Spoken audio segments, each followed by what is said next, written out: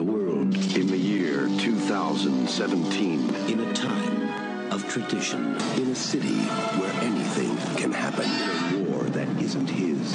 Every day in New York City. On the Miami Police Force. In the Deep South. You really want me to shake your hand? I insist. If you insist.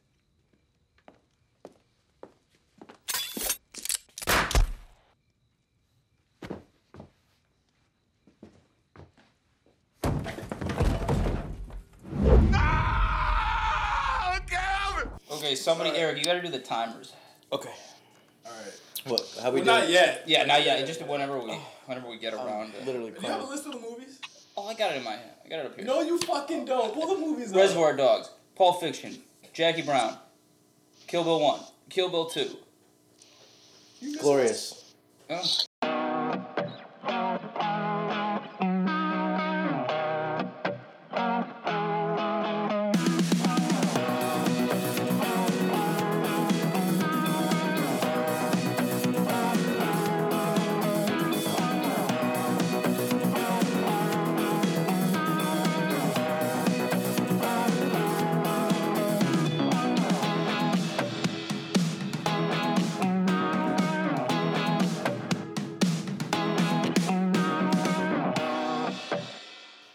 What's going on, everybody, and welcome back to the video store. You are now listening to Late Fees, where it's all movies in, no movies out, with myself, Justin, Eric, Pafifi, and on location, our boy, Cam, who is presumably at home watching movies that he shouldn't watch at his age. Like, that's just what he does. But he's at home doing it, so that's where you do that. Yeah.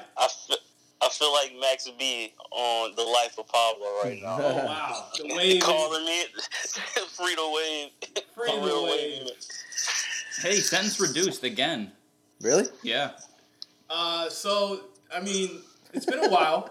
It's been a while doing the podcast. It's been a while since we've done the podcast. Obviously, we took a couple of weeks off after the Child's Play episode to kind of watch all of these movies that we were supposed to watch, and also we canceled an episode. I think we had we were trying to do like a little bit of like a monster movie and maybe middle of the year type of thing, but we just couldn't get a premise that we like got excited enough about. Even though Crawl is really good, and if you haven't seen it, please go see Crawl. Yeah, it's a really good movie.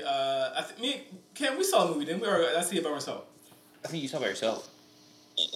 I don't think I've seen. Wait, what are we talking about? Crawl. We saw Crawl. We saw Crawl. Yeah, You did see Crawl, Cam. Did you like it? Yeah, I like Crawl. It was pretty entertaining. Like for what it was, I didn't think it was a poorly written film or anything. I think it did what it was supposed to do, in my opinion. Yeah, it was a lot. It was pretty like terrified dumb in fun. a couple instances. Those movies should be dumb fun. Like, I think that's where the Meg messed up. I still gotta watch it. It took itself too seriously for that like cartoonish of a premise, but I haven't seen Crawl, but you guys know I'm a sucker for like actual creature features. There are good jump scares in the movie. Like it's the crocodiles, or I guess they're alligators, but they look good. Like they're not like stupid. They're cool. That's how I felt about the last good shark movie, the one with Blake Lively, The Shallows or whatever. Yeah, that was the good. shark looked amazing. I gotta see that. It's our boy who directed. It was Jean Collot, the guy who does all the Liam Neeson movies. Oh, yeah, that yeah. Actually looked good. Yeah. Yeah, and the shark actually acted as if he was Liam Neeson in the movie. Yeah. But we did take a couple of weeks off, about a month, not too bad. Yeah. But I do want to thank everyone for really liking the Child's Play episode. That ended up being one of my favorite episodes that we've ever done. Yeah, we might have the two strongest back-to-back episodes after that and this one. Yes, absolutely. I really enjoyed that. And we just took a couple weeks off. One thing we did miss was our fucking anniversary, our 1-year anniversary of this show. Crazy. Yeah, which is insane. But this is our 1-year anniversary episode. So yeah, this is going to be our 1-year anniversary episode. We'll get it right next time, obviously. But I think the Child's Play episode was supposed to. That landed on our anniversary. Yeah. Which we'll get it right. This is our first year. Through a combination of Child's Play and QT, we'll have it's a good anniversary celebration. Before we even start on our massive episode we have today, any thoughts or any first year thoughts? We had a very strange first, not even strange, but we had a very like dynamic first year for a podcast. Like a lot of podcasts I do are very static. Like it's the same thing every week. Like I've been doing a podcast for almost 100 weeks now. Yeah, And this one has been like, some weeks we're gone, we've taken months off. Like, but we've always come right back to the video store. Like, what are some of you guys' like fondest memories of Late Fees and just doing the show? It was probably the most consistent thing I've done in the last 18 months of my life. Yeah. It's quite a relationship. Yeah. Even through like just sheer laziness that I have to fight through all the time, and days like this, not to take $38 Ubers to Pat's from the east side of LA.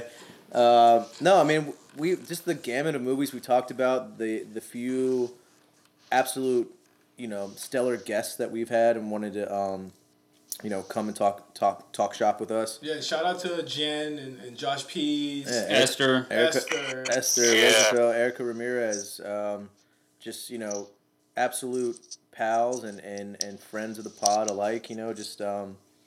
Coming through, and then I don't know, just like the random love we might get on Twitter, like on a random day, like Don Cheadle. Don that Cheadle, was still the craziest part. Don Cheadle chiming in and tagging the actor from Traffic, discussing what we were discussing. That was a fun time. Yeah, and just like I still think that like one of our reasons for starting the podcast is been one of my favorite things, which is that no one is discussing this variety of movies in the way that it's being discussed. Like the highest and lowest brow movies in the highest and lowest brow discussions. Yeah. Like we have done a Halloween episode, and even I would be remiss to not shout out Wesley Caldwell. Yeah, our first half of the year, I want to say, through the end of last year. He helped steer the ship to where it is now, for sure. Yeah, we just saw him on Friday. We just saw Once Upon a Time in Hollywood with him. Yes, we did. We saw it. Cam, what is your fondest memory from being an intern, essentially, to being a full-time member of the cast? Okay, yeah, my fondest memory? Yeah. All right, my fondest memory is probably just getting brought on board, to be honest with you. Like, I remember doing the first episode that I did, and like, I remember how nervous I was. Like, I didn't know when to speak, when to jump in, like, what to say. Like, just like coming into something that you guys really had chemistry already, and I was just like new, and just like becoming more and more comfortable. Well, you couldn't have come in if you didn't almost already have the chemistry. So. Yeah. And in those early days, one of my favorite memories was Cam's first LA Film Festival thing being when we saw Halloween. Oh shit! Which was awesome. I loved that. Yeah, that was great, and that's probably that was probably my favorite individual moment, other than becoming a part of the Late Fees podcast, was spending my first film festival with you guys, seeing Halloween and just being excited to do that and everything. So yeah, man, I think I've been on for probably since I probably came on in like it was around Halloween, I think. Yeah, I think it was probably around October last year, like around October. And so yeah, like it's been fun, and it's been something I look forward to doing consistently. So yeah, absolutely. So what we're gonna do, same thing we did with Child's Play, same thing that we've done with the Marvel episode. We're going to run through all of Quentin Tarantino's movies. What do we want to put? How much time do we want to put on the clock? I say a lot of them are old. A lot of them. I don't mean that in a disparaging way. I just mean like I say 8 minutes is good. Do you think that's for total? Not all of us. Like 8 minutes per movie. Okay, perfect. Okay, yeah, I was gonna say that. Until we get to Hollywood. Yeah. Cool. So we're gonna start with Reservoir Dogs. God damn you, Joe. Don't make me do this. Larry, stop pointing that fucking gun at my dad! Released in 1992. Jesus Christ. That's insane. Quentin Tarantino's, independent. I just want to, before we even start, like, how the fuck did he get all these people to do this movie? I think somebody he knew Harvey Keitel. Okay. And Harvey Keitel got it over. He was like, I'll be in it and I'll call some people to get it made. And that's hard. I think that's what happened. It's widely considered to be one of the greatest independent movies of all time. I mean, it's tough to say really what type of movie this is. When I watched it a couple of weeks ago, I was like, this seems to me like it's like a student film or like a high school play. Not in a disparaging way, but it's like the way that it plays out, the way the conversations go, the way that the scenes transition. It's very much like, okay, not many people are on screen at once on this movie. Yeah. A lot of it is very, two people talking almost Yeah. sometimes into the camera at a lot of the It times. really is him on a budget. Yeah, exactly. And it is essentially like a whodunit. Like, who ratted out, the whole squad. Yeah. It's about a group of bank robbers who, after a botched robbery gone wrong, they're trying to figure out who squealed on the team. And it goes from there. You've got Tim Roth in it. You've got Harvey Keitel in it. You've got Steve Buscemi in it. You've got the brother Eric Penn. the brother of Sean Penn in it. R.I.P. Who was in a Jay-Z video. He was in a couple videos, wasn't he? Yeah, he was in a couple videos. Yeah, but he was a big friend. He was a big friend. Oh, he was the bartender. Yeah, he and was Can I get bartender. out for Rush Hour? Yep, and he was friends with Brett Ratner, I think, and that's how he got so many of those looks. Rest in peace to the king. Yeah, and not rest in peace to Not Brett rest in- Ratner yeah, when he not dies. Brett Ratner, rest in peace. No, I Brett, think Brett Ratner retired, bitch. Penn is one of the best lines or deliveries in the movie when he's doing the "Don't point that gun at my dad." That's when the movie's like, oh fuck. So when did you guys see this movie? I don't remember seeing this movie until I was at least 20. I was 16 when I saw it. And the only reason I know that is because I bagged and I was the first of 3, so I wasn't allowed to see a lot of rated R shit until I was older. And Kill Bill 2 was coming out, and I just begged my parents to let me see it. And they wouldn't let me see it until I turned 16. And so I turned 16 at midnight, and I put it on. And then over the next few days, I watched all of his movies that I could. One of them being Reservoir Dogs. So much like Tarantino's famous nonlinear structure, I saw all his movies out of order for the most part. I was around the same age too. I think I saw this after I saw Jackie Brown, which is like crazy. Yeah. I think it was like Pulp, That must have been Jackie crazy. Brown, and then this. But yeah, and it absolutely changed for better or for worse. I'd like to think for better, like the landscape of indie cinema. Yeah. Coming out hot out of Sundance, and like after like years of these really quiet, introspective films like Sex Lies Videotape, Steve Soderbergh's movie from 1989, which like changed the landscape from 1989 to 1992. You had the Sundance boom where it was Robert Rodriguez, El Mariachi, and then this at the same Sundance. Just like these hyper-violent crime thrillers that are also pop culture literate and fun and kind of meta in a way. And I mean, as somebody who didn't go to film school, the fact that he like stunted on people who did with this movie That's why I like it. is so good. Like it's nowhere near the top of his pantheon of movies. sure, But for what it is, it's pretty great. yeah. So Ken, when did you see this movie? Were you 2? No, I wasn't. I was actually 16 as well when I saw it. I remember watching this the summer going into my junior year of high school at my grandmother's house. And actually, to be honest with you, like It's always grandma's house. because my grandparents, like, shout out my nana and my buddy, they were huge movie buffs. Like, they had all of the Tarantino movies. This was probably, I think, the 3rd or 4th one that I saw. The first ones I saw were the Kill Bill movies, which they had, and then after that, Shout I out went to your to watch. grandparents for having those. Yeah. They had both of them. Then I went to watch Pulp Fiction, and then I watched this, and then I watched Jackie Brown. So I think I watched all of these movies at the same time too. I think I watched them all over like a 2-day period at their house when I was like 16. Like that was like my first introduction. I to would have Tarantino watched. films. I would have watched them in a similar way, like all over that grouping of films, except for Kill Bill 2, which wasn't out yet, over a 5-day period. Now I know why you're demented, I was Ken. gonna say we're lucky your brain is still with us. Yeah. Yeah. I mean, quickly before we move into the next movie, spoiler alert: Tim Roth is the snitch. You find out that he's an undercover cop who I mean gives a really great line and a great scene here where he has to tell the story. He has to tell the story, and he's like, I don't know how I'm going to do this. Like, I have to literally, play as a robber, and I'm not a robber. I'm not a criminal. I really like that scene the most out of anything. I think we start to really see how Quentin Tarantino kind of does these cuts. Yeah. He always does, Yeah. showing a story or a needle drop, as we call them now. Yeah. It's like we're showing you, not just, we're not just telling you, we're going to show you as well. And you find out how he was able to infiltrate this team so greatly, and he essentially destroys them from within. Yeah. They're not good criminals. No, they're terrible. They like appear to be, but then they pretty easily let Tim Roth infiltrate their Operation. their gang or whatever. Yeah, for as like paranoid and like bitter as all these guys are, and like they have some of the worst qualities of like masculinity in all of them. They really let this rat walk right in. Yeah. It's kind of impressive. I don't know if the young Tarantino was well aware of what he was implying with that, which I think is really sharp, but like, I don't want to project onto the movie, but it was like, yeah, it's like masculinity literally caving from within. Yeah. The killer was inside the house the whole time. Yeah. and I love the kind of tragic bromance between him and Keitel. Too. Yeah, it's brutal. He Really believed good. in him. Yeah. He really did believe in him. I said to Justin when I was doing the rewatch for this, I texted him like, why did he tell him that he was the cop? He was gonna die. He should have just let him die. Yeah, and take not it to the told grave, him. baby. This is also one of the first Tarantino movies that had the N-word trope in it. I will say, as an African American man, and I don't know how you feel about it, Cam, I didn't age well.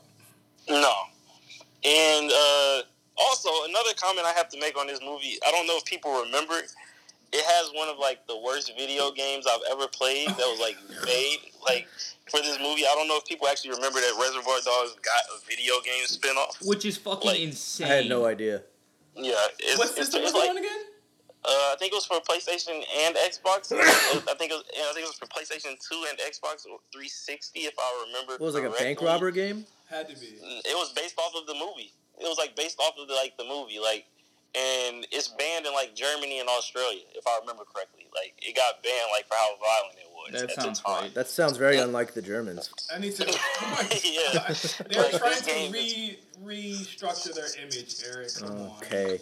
But yes, Reservoir Dogs. I mean, not much to say. I mean, it's pretty. It's straightforward. it's a tight movie, honestly. Like, people think it's like confusing. Probably the shortest movie too. Yeah, it is by leaps and bounds. People think it's more confusing than it is because Pulp Fiction comes right after it, but it's a pretty straightforward. It's lean. Yeah, again, it's not the greatest. I think its reputation is enhanced because of what QT became afterward. Yeah. But it's still a good movie. Like, I would probably still keep it in the video store if I would probably keep most of these in. Yeah, I'll keep it. I think you got to keep it just because it does sets the tone and DNA for like his very inventive writing style with like overlapping narratives and the way that men talk to each other. Yeah. Oh, look at that perfect timing. And yeah, I mean, yeah, I think you're absolutely right. It's the reputation has been bolstered because of what this led to, but I could watch this movie anytime and it slaps. You can't not, if his career is so referential, you can't not have his first movie. Yeah. So next up on the slate, Pulp Fiction. Pulp Fic. Right now, Yolanda, we're not gonna do anything stupid, are we? Don't you hurt him. Nobody's gonna hurt anybody. We're all gonna be like three little Fonzies here. And what's Fonzie like? Come on, Yolanda, what's Fonzie like? Cool. What? Cool. Correctamundo. Released in 1994, literally 2 years later. What more can we say about this epic movie that hasn't been said already? It's really, for all intents and purposes, a pulp comic. I mean, a lot of stories are intertwined in a non-linear fashion. Another crime caper. Caper. This time with like really kind of slight supernatural elements in certain parts of the movie. Yeah, it gets a little fantastic at points. Yeah. But really, I a lot of people will consider this one of the greatest movies of all time, which is insane. It's only his second movie. Yeah. Right after a movie that people consider one of the greatest indie movies of all time, but superstar cast, all-star cast, if you will. Yeah. I mean, literally one of the greatest movies I've ever seen. I remember it was being shown on Showtime a lot back in the day, and that's when I first saw it. I was very young. I want to say about 12 or 13 at the time when I first saw Pulp Fiction. But a movie that, I mean, really is unapologetic in its violence, in its language, and pretty much anything, and kind of bolsters the idea that Quentin Tarantino in these movies pretty much does the movie that he wants to do without anyone, tampering with it. And no one else can do it. No. The nonlinear structure that he kind of became famous for off of Reservoir Dogs, but like cemented himself with this one, I think I noticed it this time around. It's really spectacular because it is nonlinear, but the way he does it, it actually allows for the story to have like a more traditional structure. Yeah. Because if you just followed all of the events linearly straight through, it would be like kind of boring and weird. Yeah. So even though he uses time in ridiculous ways, what he ends up with actually feels very much like a regular story. Yeah, and that is a great observation because you don't feel the collapse of time and space until Bruce Willis is in the apartment and mows down John Travolta. Yes. When the toaster pops out and like, okay, now I see. Amazing moment too. Yeah, like it's incredible. And sound design and just like intention, just like him opening the door like this calculated, cool hitman. This whole movie we see, cool, smooth as can be, dancing, winning, over Marcellus Wallace's wife, dies on the shitter. Like, it's just like, I don't know, there's something amazing about it. I saw this somewhere online years ago. This is not my thing, but 3 times in the movie, and third strike, you're out, Vince goes to the bathroom and something bad happens. Oh. He goes to the bathroom, and then Uma does his drugs.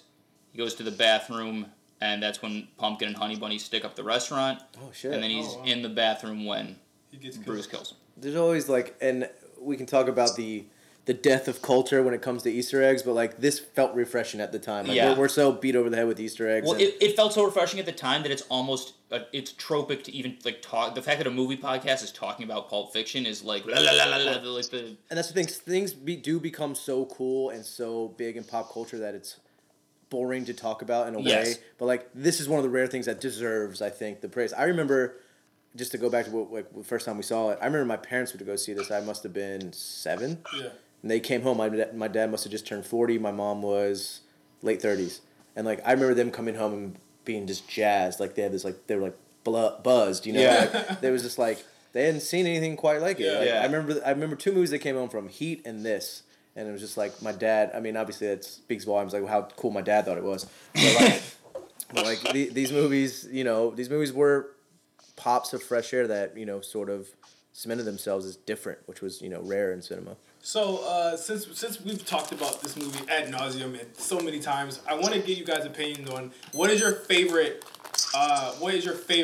kind of side story or storyline in the movie. I'll start with you, Cam. What's your favorite storyline in the movie? I really enjoyed the Uma Thurman, John Travolta aspect of him taking his boss's wife on a date night pretty much to entertain her, and all hell breaking loose. That's basically like my favorite part of the movie, to be honest with you. Like, because I really thought she was dead, and I was wondering, like, how is he really going to get out of this situation? Because your boss leaves you his wife to, like, entertain while he's gone. He comes back and she's dead, and your boss is like this huge, like, crime lord or whatever. You don't even know what Marcellus does, and that's the crazy part about it. Just to go along with this theme and to go along with what you just said, Cam, after this rewatch from a couple weeks ago, I totally agree with you, and I think that it is really cool to see all the ways he subtly slips, like, smaller stories into his movies. And in both this movie and Jackie Brown, there's, like, a really subtle, just genuine romance story in the movie. And the thing that's great about this plot with Uma Thurman is that his worst fear, like, does come true. Like, it ends up being a really good date, and then he's talking to himself in the mirror, like, don't bang your boss's wife. Yeah. Like, don't do it. And then Tarantino subverts our expectations on that by having her almost killed from a drug overdose instead. And the scene, even though it's so intense when he goes to the drug dealer's house, it is fucking hilarious. I mean... Other than the N-word, once again. Oh, yeah.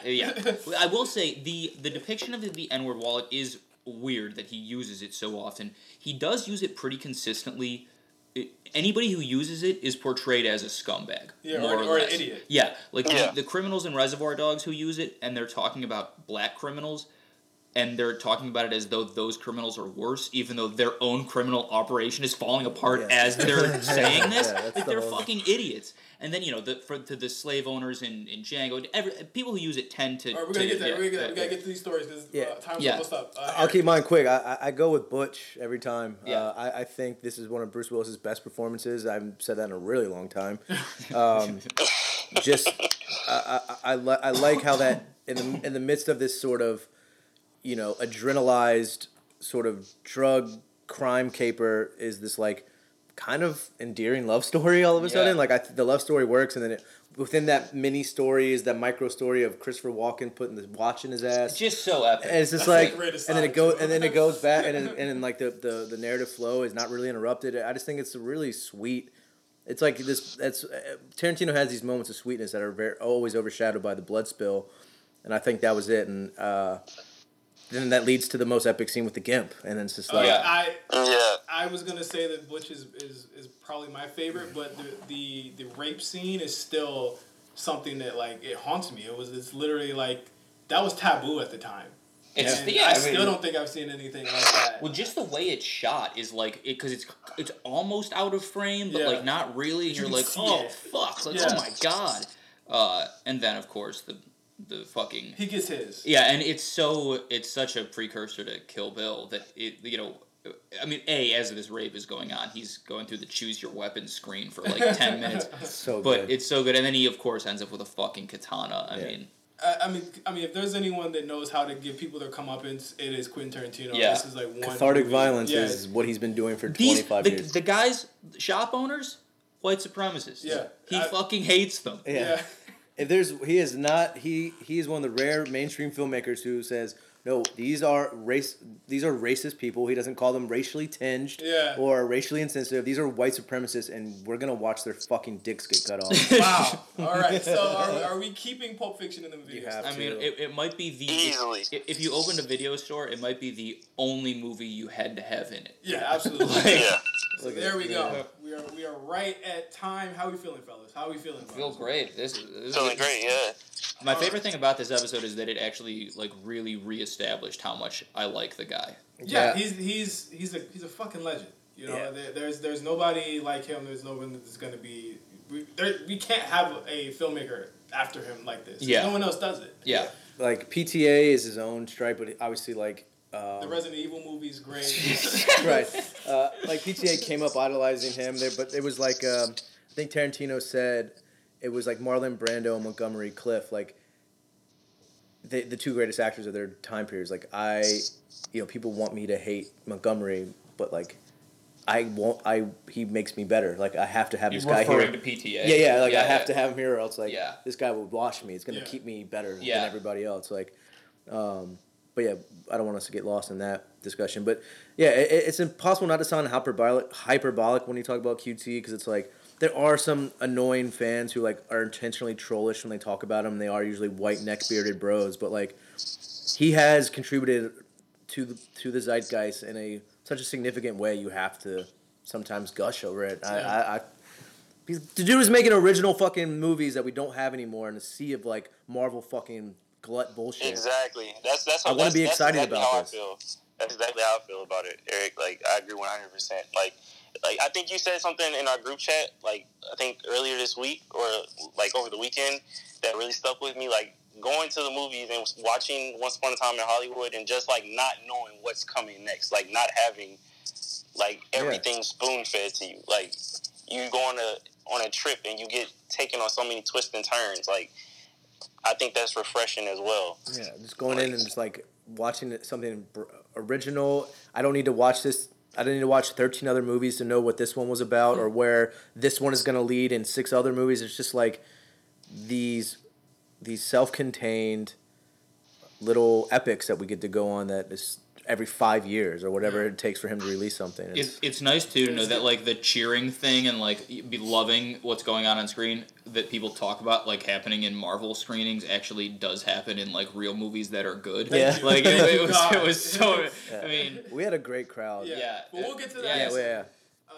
Let's go back to 1997. Very long layover time before the release of this movie. We ready, Eric? Let's hit it. Would you like to hear some music? Sure. Cool. You know, I couldn't wait to get home last night and wash the gel out of my hair. Looks nice. Thanks. You never got into the whole CD revolution?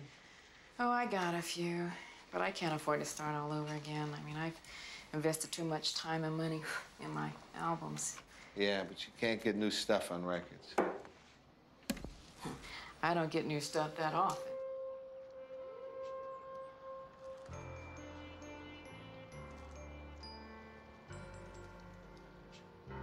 Jackie Brown, starring Pam Grier, Samuel Jackson, Robert Forster, Bridget Fonda, Michael Keaton, Robert De Niro. Holy shit. Yeah. He did it again. What a cast, man. Chris Tucker.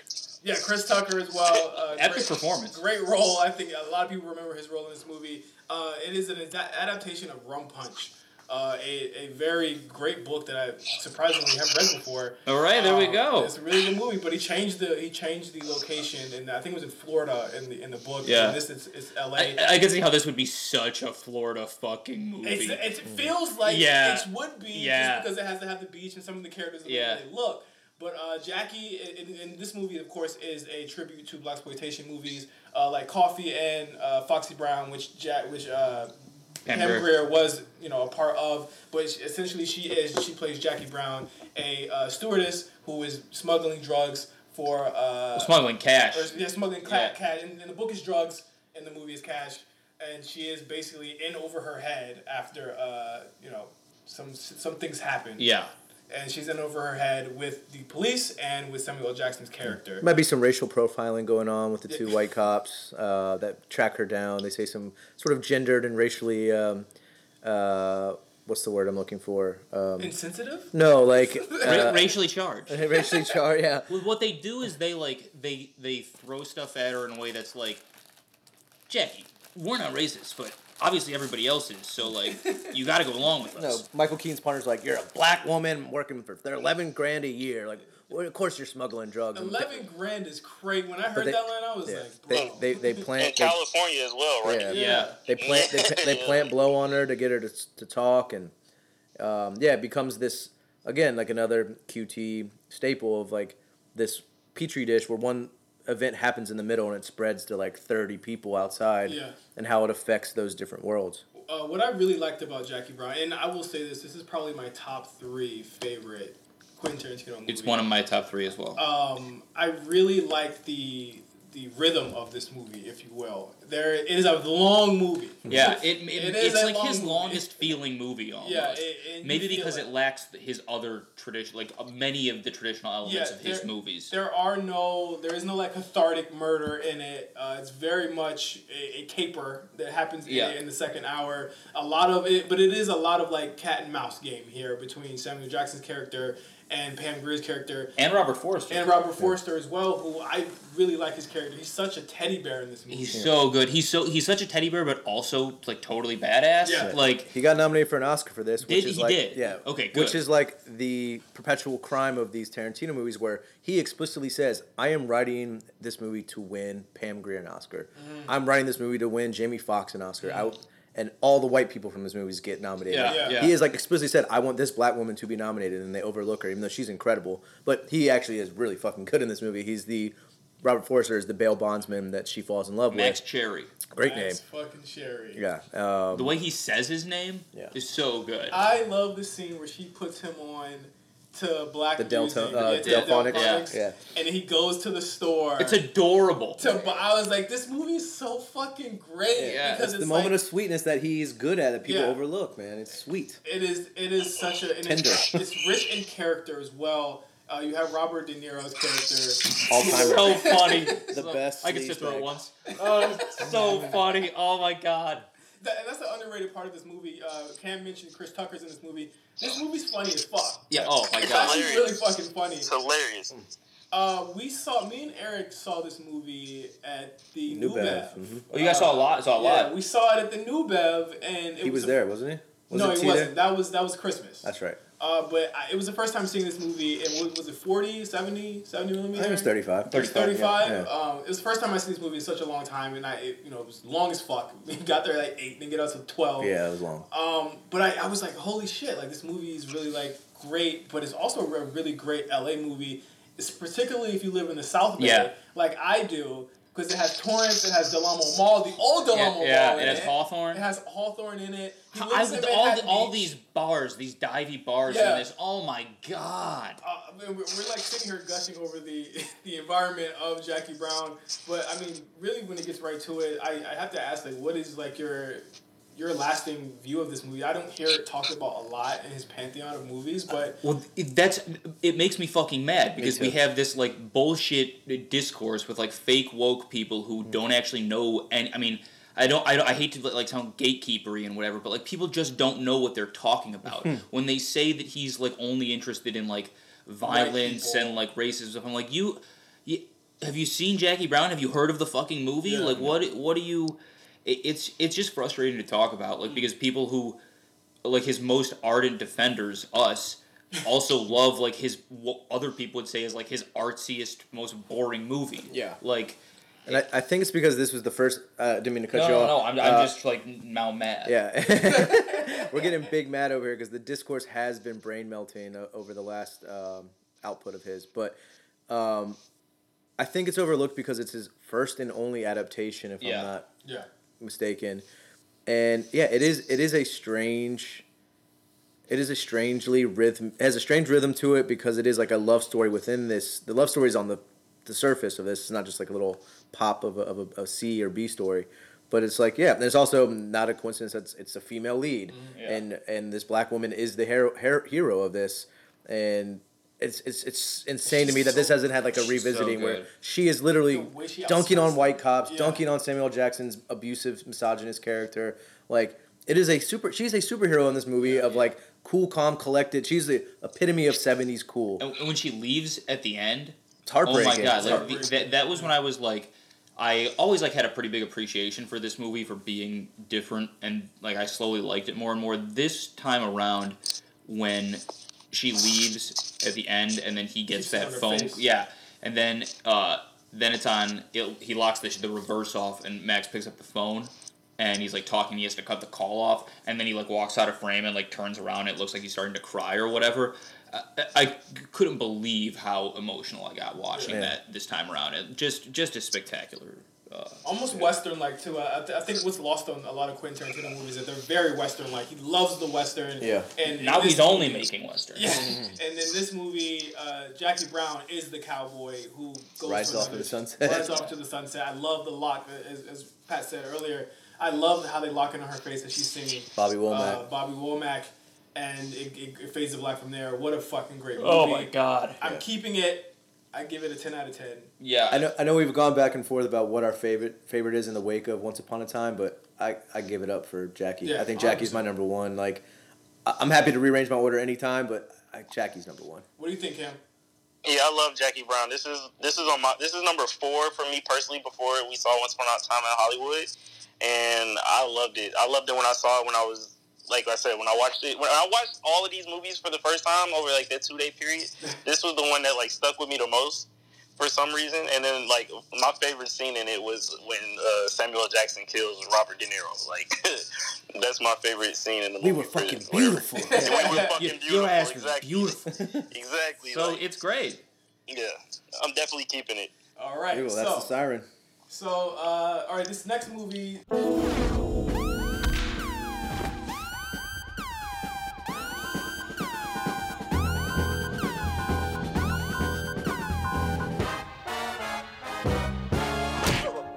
How do we want to do this?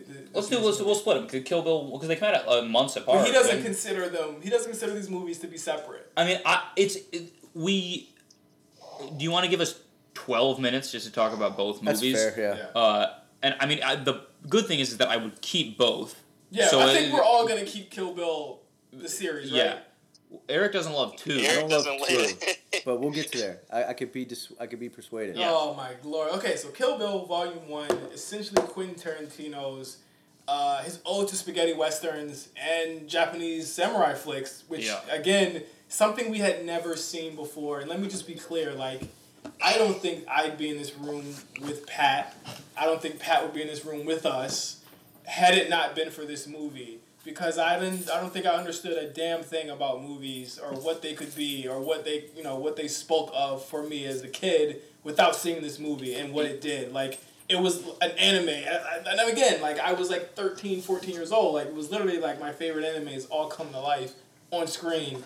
And I fucking love it. It's the perfect movie to me. This was for years and years, this was the first one specifically was my favorite movie ever. Yeah, same. We were so young. I know. And like now, I would say it's pretty like middle of the road for his movie. I still think it's a fantastic. I think basically every movie he's ever made is fantastic, but I think it's like pretty squarely in the middle of the road now for me.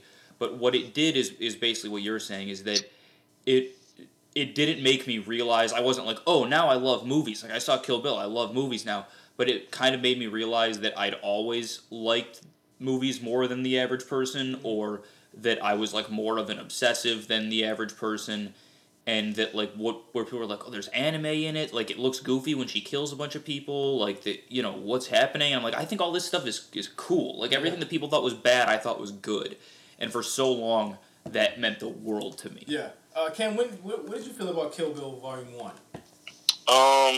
Kill Bill Volume 1 is honestly one of my all-time favorite movies, period. Like, I had never seen anything like this before. When I saw it, I still don't think I have seen anything quite like this since. Hell yeah. Just the whole premise of, like, this woman is getting married, and she, at the day of her wedding, or all of her colleagues pretty much come to kill her, but she's not dead, and she, like, crawls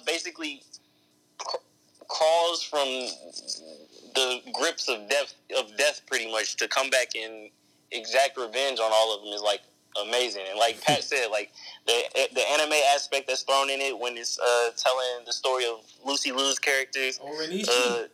Yeah, when it's on her origin and everything, I thought that was incredible.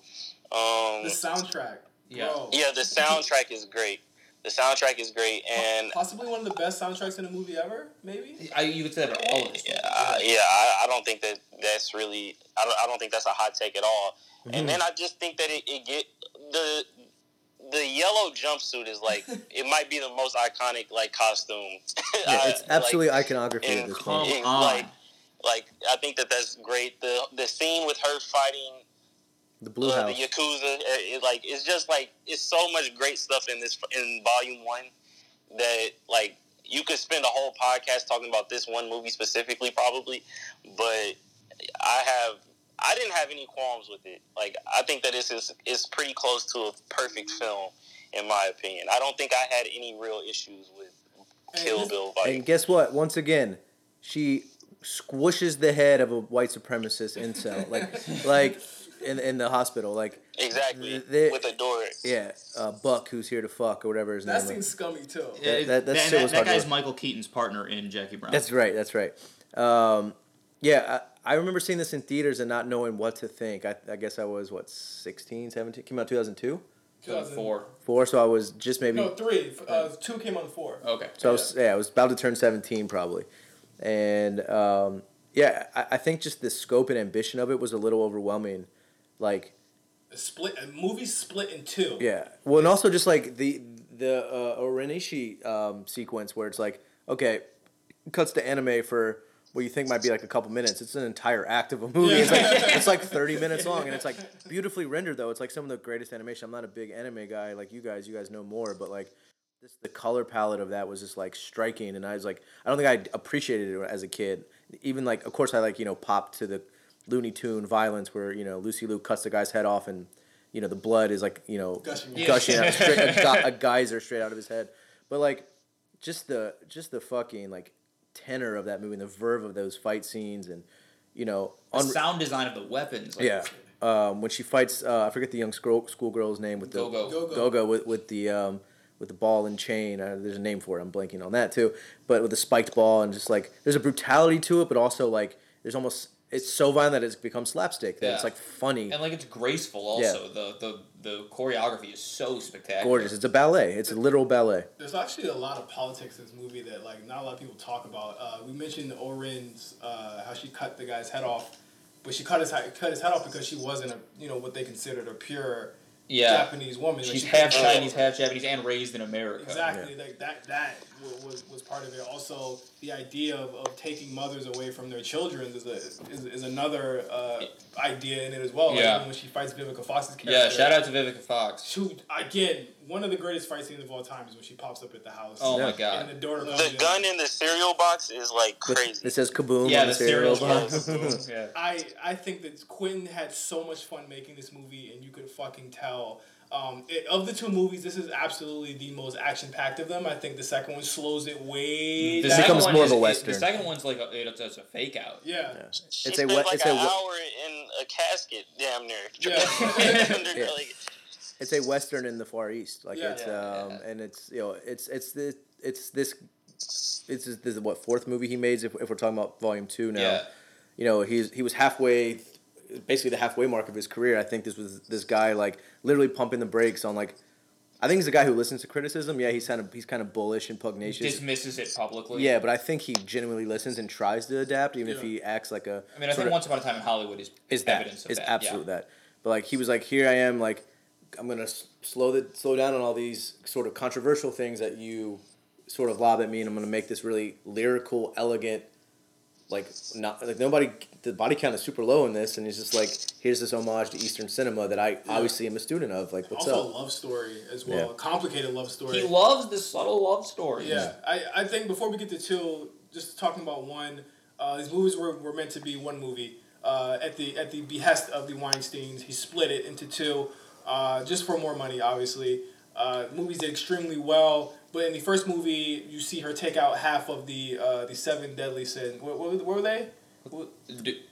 I don't think I can name the sins. Oh, the snakes. squad, the Deadly Viper Assassination Squad. I was like, what movie am I thinking of with fucking assassins? You're thinking of 7. I'm thinking of 7. Yes. So she takes out a good number of them in the one. She only takes out 2. Yeah. In the first. She only movie. takes out 3 total. She takes out Oren's little mentee. Yeah. And Oren, and then she takes out Vivica Fox. And then she kills Elle, but Elle doesn't really. She doesn't kill her. She doesn't kill Elle. He said specifically that he doesn't kill her. Yeah. He just takes her eye out. Yeah. Which is so badass to just leave her in the fucking desert You like want that. to talk about death played for humor? That is a death played for humor. Yeah. The Elle Driver death is like it's like. Imagine what she's going through in that fucking trailer. Yeah. But at the end of the first movie, throughout the whole movie, she's trying to avenge the betrayal and the death of her daughter, who she was pregnant with at the time. You find out at the end of the movie that the daughter is still alive, which leads us into Volume 2, where she is currently driving to go meet Bill. But again, with the non-linear structure of all of these movies, you go back to how she got to that point, where she meets up with Bill's brother. Who was played by Michael Madsen. Bud. And classic QT actor. Love him because there's a scene in 2 where he sold his Hanzo sword. Or said he. Did he? No, because she fights Elle with it. Oh shit, you're right. That makes him a liar. But he don't. Why did he lie to Bill there? Piss him off. Oh. Because they're like there's no loyalties to anybody. Yeah, and like their relationship I think has like soured because Bill is clearly like a rich cool guy and Michael Madsen is a bouncer at a shitty strip club and lives like he has a thing with guys living in trailers, but I think he just told him to piss him off. I love the fact that Beatrix, who is the bride's name, and I love the way they covered that up and revealed it in 2. She was like tracking him the whole way through, and he knew she was there the whole time. Yeah, and then hit her with the rock salt, and then locks her in a casket and buries her in the casket. It makes me squirm. Fucking frightening. How'd you feel about that scene, Eric? That's as a claustrophobic person, like, the way he shoots that, you just feel every inch of suffocation. And because he shoots it from in the casket while the dirt is being poured on it. That's the worst part, man. It's horrible. My palms are sweating thinking about it, and like how that becomes a narrative or plot device into her tangential story of how she learned how to punch from 6 inches away or 3 inches away. Yeah. There's like this such creative writing that doesn't feel cheap. Like it everything sort of hits a beat that it's supposed to, that you're like, oh, okay, this doesn't feel like he just created a way out of here. Like there's a mythology behind this that backs it up. But you do seem to have issues with the movie. I think it's really just the pacing. Like I like, you guys dunk on me all the time for liking like slow, shitty art house films, and I honestly think I felt the pace in this one, and that was the first time I felt like Once Upon a Time in Hollywood was a clean 2 hours and 40 minutes. I didn't feel a moment of that. No. This one I felt like I remember the pace not moving in a way that was like engaging enough. But it's like, again, like me saying this is not his strongest is like, dear God, it's leaps and bounds better than most of the shit that came out that year or ever. It just doesn't work in comparison to Chapter 1 because I think Chapter 1 had such momentum to it. Yeah, and I agree with this, and I think the switch up I appreciate it. Yeah, but it just isn't quite the same. It's not the same thing. There isn't a lot of action. I think watching the movies. Have you guys watched the whole damn thing?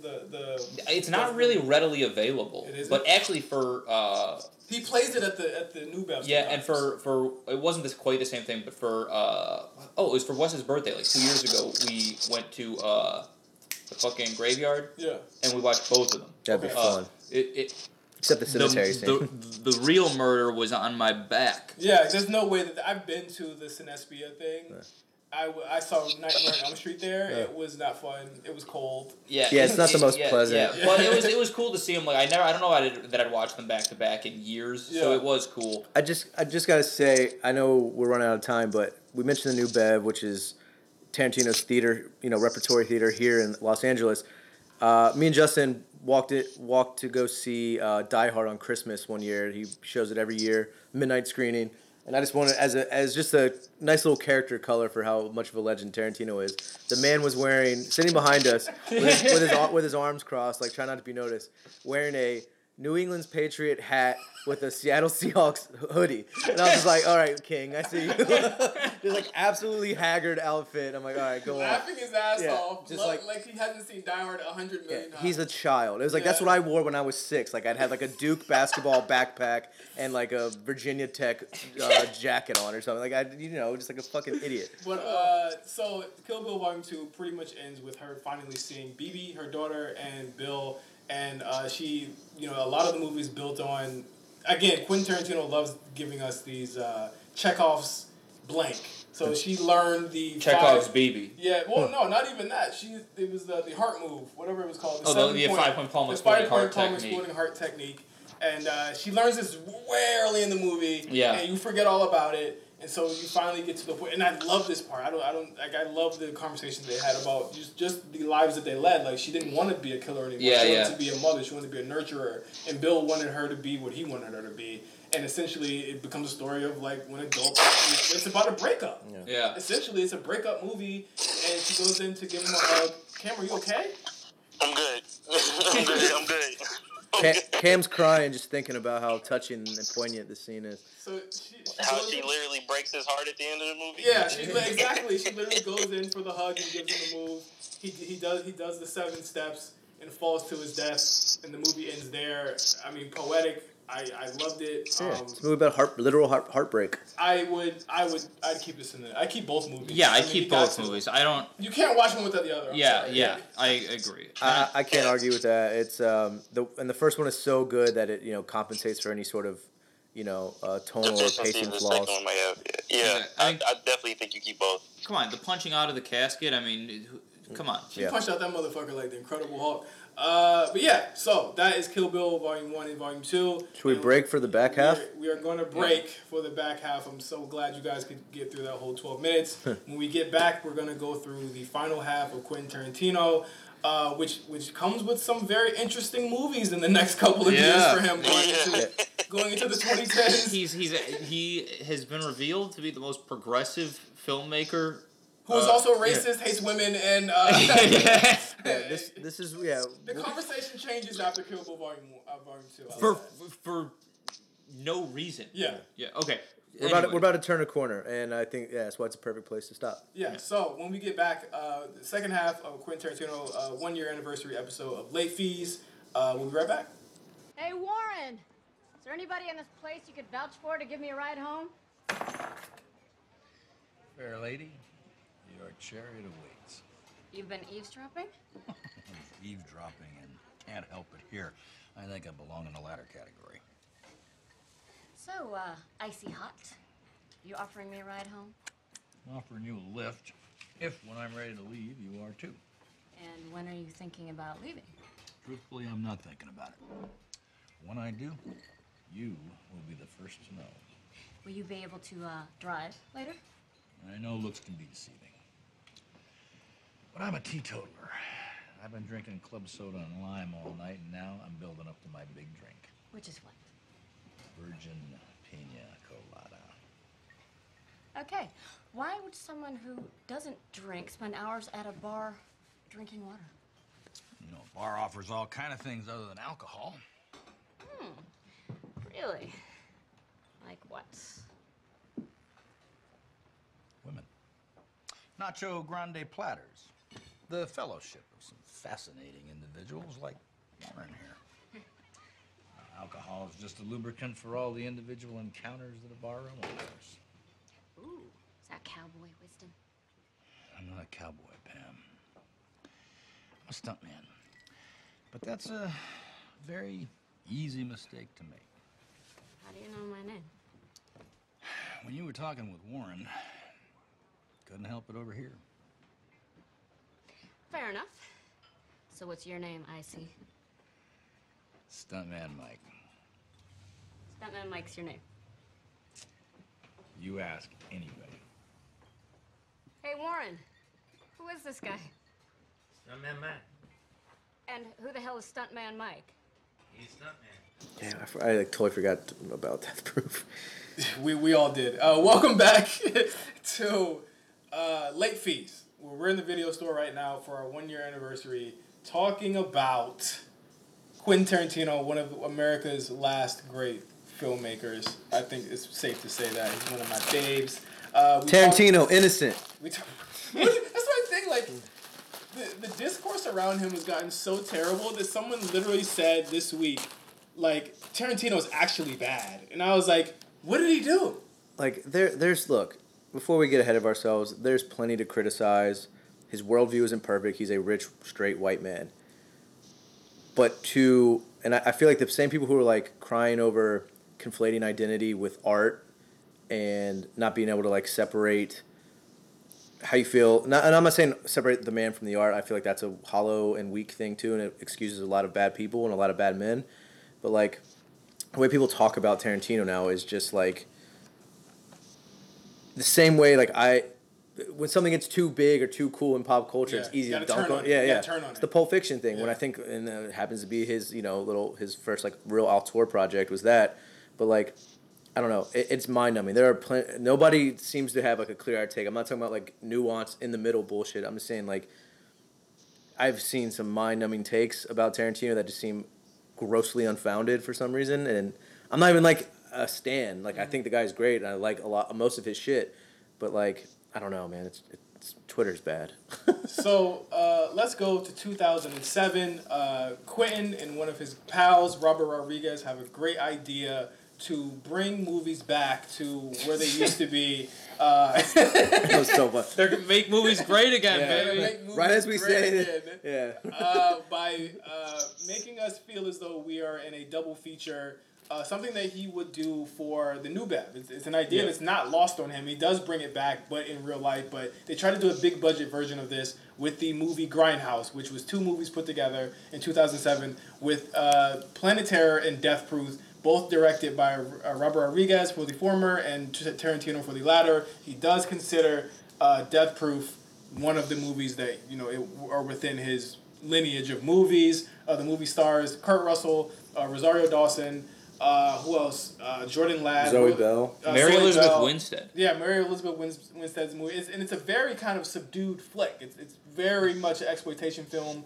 Very violent as well. It's like talking, a bunch of murder. Yeah. And then so much talking, and then just the shit getting kicked out of Kurt Russell for like half an hour. I haven't seen this movie in a long time. It's very hard for me to find it right now. I didn't watch it for the rewatches. I don't have much to say about it. I've seen it maybe 4 or 5 times. Yeah, I've seen it a lot of times for as much as I think it's kind of boring. Yeah, it's a boring. I think it's his most boring movie. I do too, but you got to give it up to the guy though. Like, there's still parts of it that are like fucking awesome, and that by the time that the car chase hits at the end, it's like, okay, like this part is awesome. And this is essentially his love letter to stunt people, which we see again in Once Upon a Time in Hollywood. Yeah. But Eric, how'd you feel about it? Zoe Bell, who is one of the main protagonists, who leads the brigade of badass women to ship's mast. Yeah, that's the game. Yeah, to the truck or the car. Who leads this brigade of badass women to enact revenge on this absolute sexual creep, Kurt Russell, and it's not lost on me that like this was considered a flop. Yeah. And I remember watching this in 2007 thinking like, oh man, is this it for Tarantino? Well, nobody alive other than these 2 guys fucking knew what a grindhouse theater was in 2007. Like, it was neither one of them was big enough to actually revitalize this concept in a popular way. Right. I mean, it was absolutely like an ego project, but like think about, again, it's not lost on me that 2 of his biggest flops in this period are with female protagonists. Yeah. Jackie Brown, and then this literal like 4 women, 3 of them women of color, and they're not even front and center. Let's remember, like Grindhouse was sold on Planet Terror. Yeah. Like, we saw very little of Death Proof in any of the advertisement. It's because there's not a lot of trailer to cut. Yeah. But even that was had Rosario Dawson was the lead in that. Yeah. She was the You literal. mean Rose McGowan? Rose McGowan was the savior of that film, and like, yeah, I think this movie's probably the one I revisit the least. I thought it was Kill Bill 2, and I forgot about Death Proof. But like, there is a looseness to this that feels almost like it doesn't even feel like a Tarantino movie. A guy who sort of fetishizes how, his formal grace and his his energy and all this stuff. The energy is there because it's a car chase basically for the latter half of the film. It's also like his lowest budget film that he had done in a very long time too. Yeah, because I think combined it was $30 million. Yeah, so try to recapture the grittiness of the Grindhouse days, but like, yeah, here he is. He writes a actual revenge thriller for women to stomp out an incel. Like there's a fucking lineage of this within most of his films that like I feel like somehow gets overlooked when talking about like, yeah, he does make movies that are very masculine and muscular and have a musculature to them, and especially to the dialogue, like how percussive his dialogue is. But like, we can't, sort of whitewash the other things he has done that aren't really male centric, which this is one of them. Yeah, and the fact that he's also one of the only people doing that. Yeah. Cam, how'd you feel? Did you watch Death Proof, Cam, or do you remember this movie? I've seen Death Proof. I remember the first time I saw Death Proof, it was on Stars. Yeah. And I watched it, and yeah, I don't think I ever went back to watch it in totality after that first time.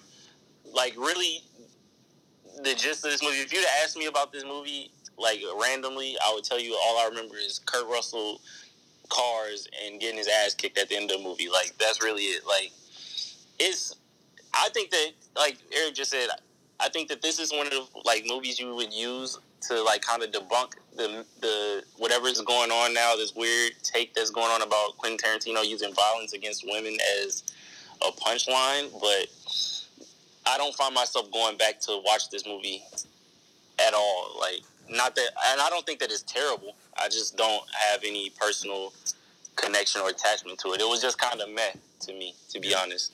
I don't think I'll keep this in the video store. I will actually agree. Yeah, I don't think I'll keep this. What about you, Eric?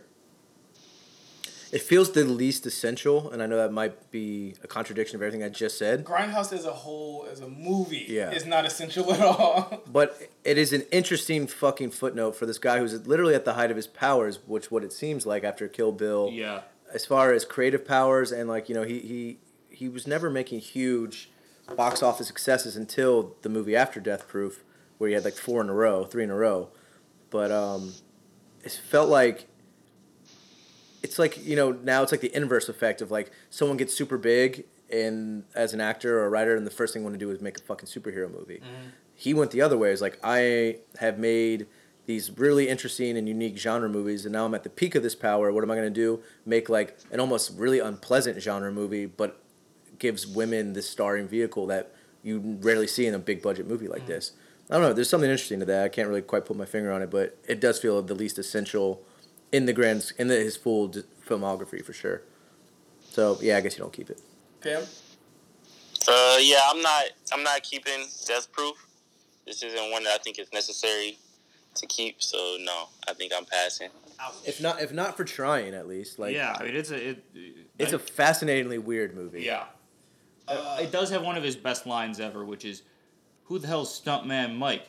And then he's a stuntman. So it's it. It's so good. Also, sort of, I think it might be the first that egregiously introduced us to Tarantino's foot fetish. Yes, if I'm not mistaken. Kill Bill has it. That's wiggle your big toe. And then when she's fighting, because That's the true. fight choreography lets him do so many foot shots. Yeah, that's true. This one leans into it a lot. Feet on the dashboard. And actually, Uma's dancing barefoot in Pulp Fiction. Oh yeah, it was always there. Yeah. I just think that's really front and center here. Yeah, it's really front and center. Let's go to 2009. Let's do it. 10 years later, Quentin Tarantino. I think when people had heard about him making this movie, they were like, "Huh?" Like, 2 years later. 2 years. You said 10. It freaked me out. No, we're 10 years later from this movie. Oh, gotcha. We're in 2019. I'm sorry, I should have been more clear there. I was like, wait, that's a huge leap. No, when people heard him making this movie, they were like, "What? He's going back to Nazi era? Yeah. Like, what? What's he gonna do?" I assume you know who we are. You're Elder the Apache. But warned if you heard of us, you probably heard we ain't in the prisoner-taking business. We in the killing Nazi business. And cousin, business is booming. Oh, yeah. That leaves two ways we can play this out. Either kill you or let you go. Up the road a piece, there's an orchard. Besides you, we know there's another crop patrol fucking around there somewhere. If that patrol were to have any crack shots, that orchard would be a goddamn sniper's delight. So if you ever wanna eat a sauerkraut sandwich again, you gotta show me on this here map where they are. You gotta tell me how many they are, and you gotta tell me what kind of artillery they're carrying with them. You can't expect me to divulge information that would put German lives in danger. Well, now, Warner, that's where you're wrong, because that's exactly what I expect. I need to know about Germans hiding in trees, and you need to tell me. And you need to tell me right now. I respectfully refuse, sir. Actually, Warner, we're all tickled to hear you say that. Quite frankly, watching Donnie beat Nazis to death is the closest we ever get to going to the movies. Donnie! Yeah. Guy's German here wants to die for country. Oblige him. Inglourious Basterds. You want to get 8 on the clock here, so we can start this up. Let's get it. Ready? Hit it. All right. So, Inglourious Basterds, starring Brad Pitt, Christoph Waltz, Michael Fassbender is in this movie as well. Eli Roth, Diane Little Kruger, Sam Levine. Literally a lot of people in this movie. Great fucking cast. I know a lot of you guys in the video store here on the show would consider this your number one Quentin Tarantino movie. You have 8 minutes to explain why. I mean, it's basically a blast from start to finish. I think it's save for maybe Once Upon a Time in Hollywood.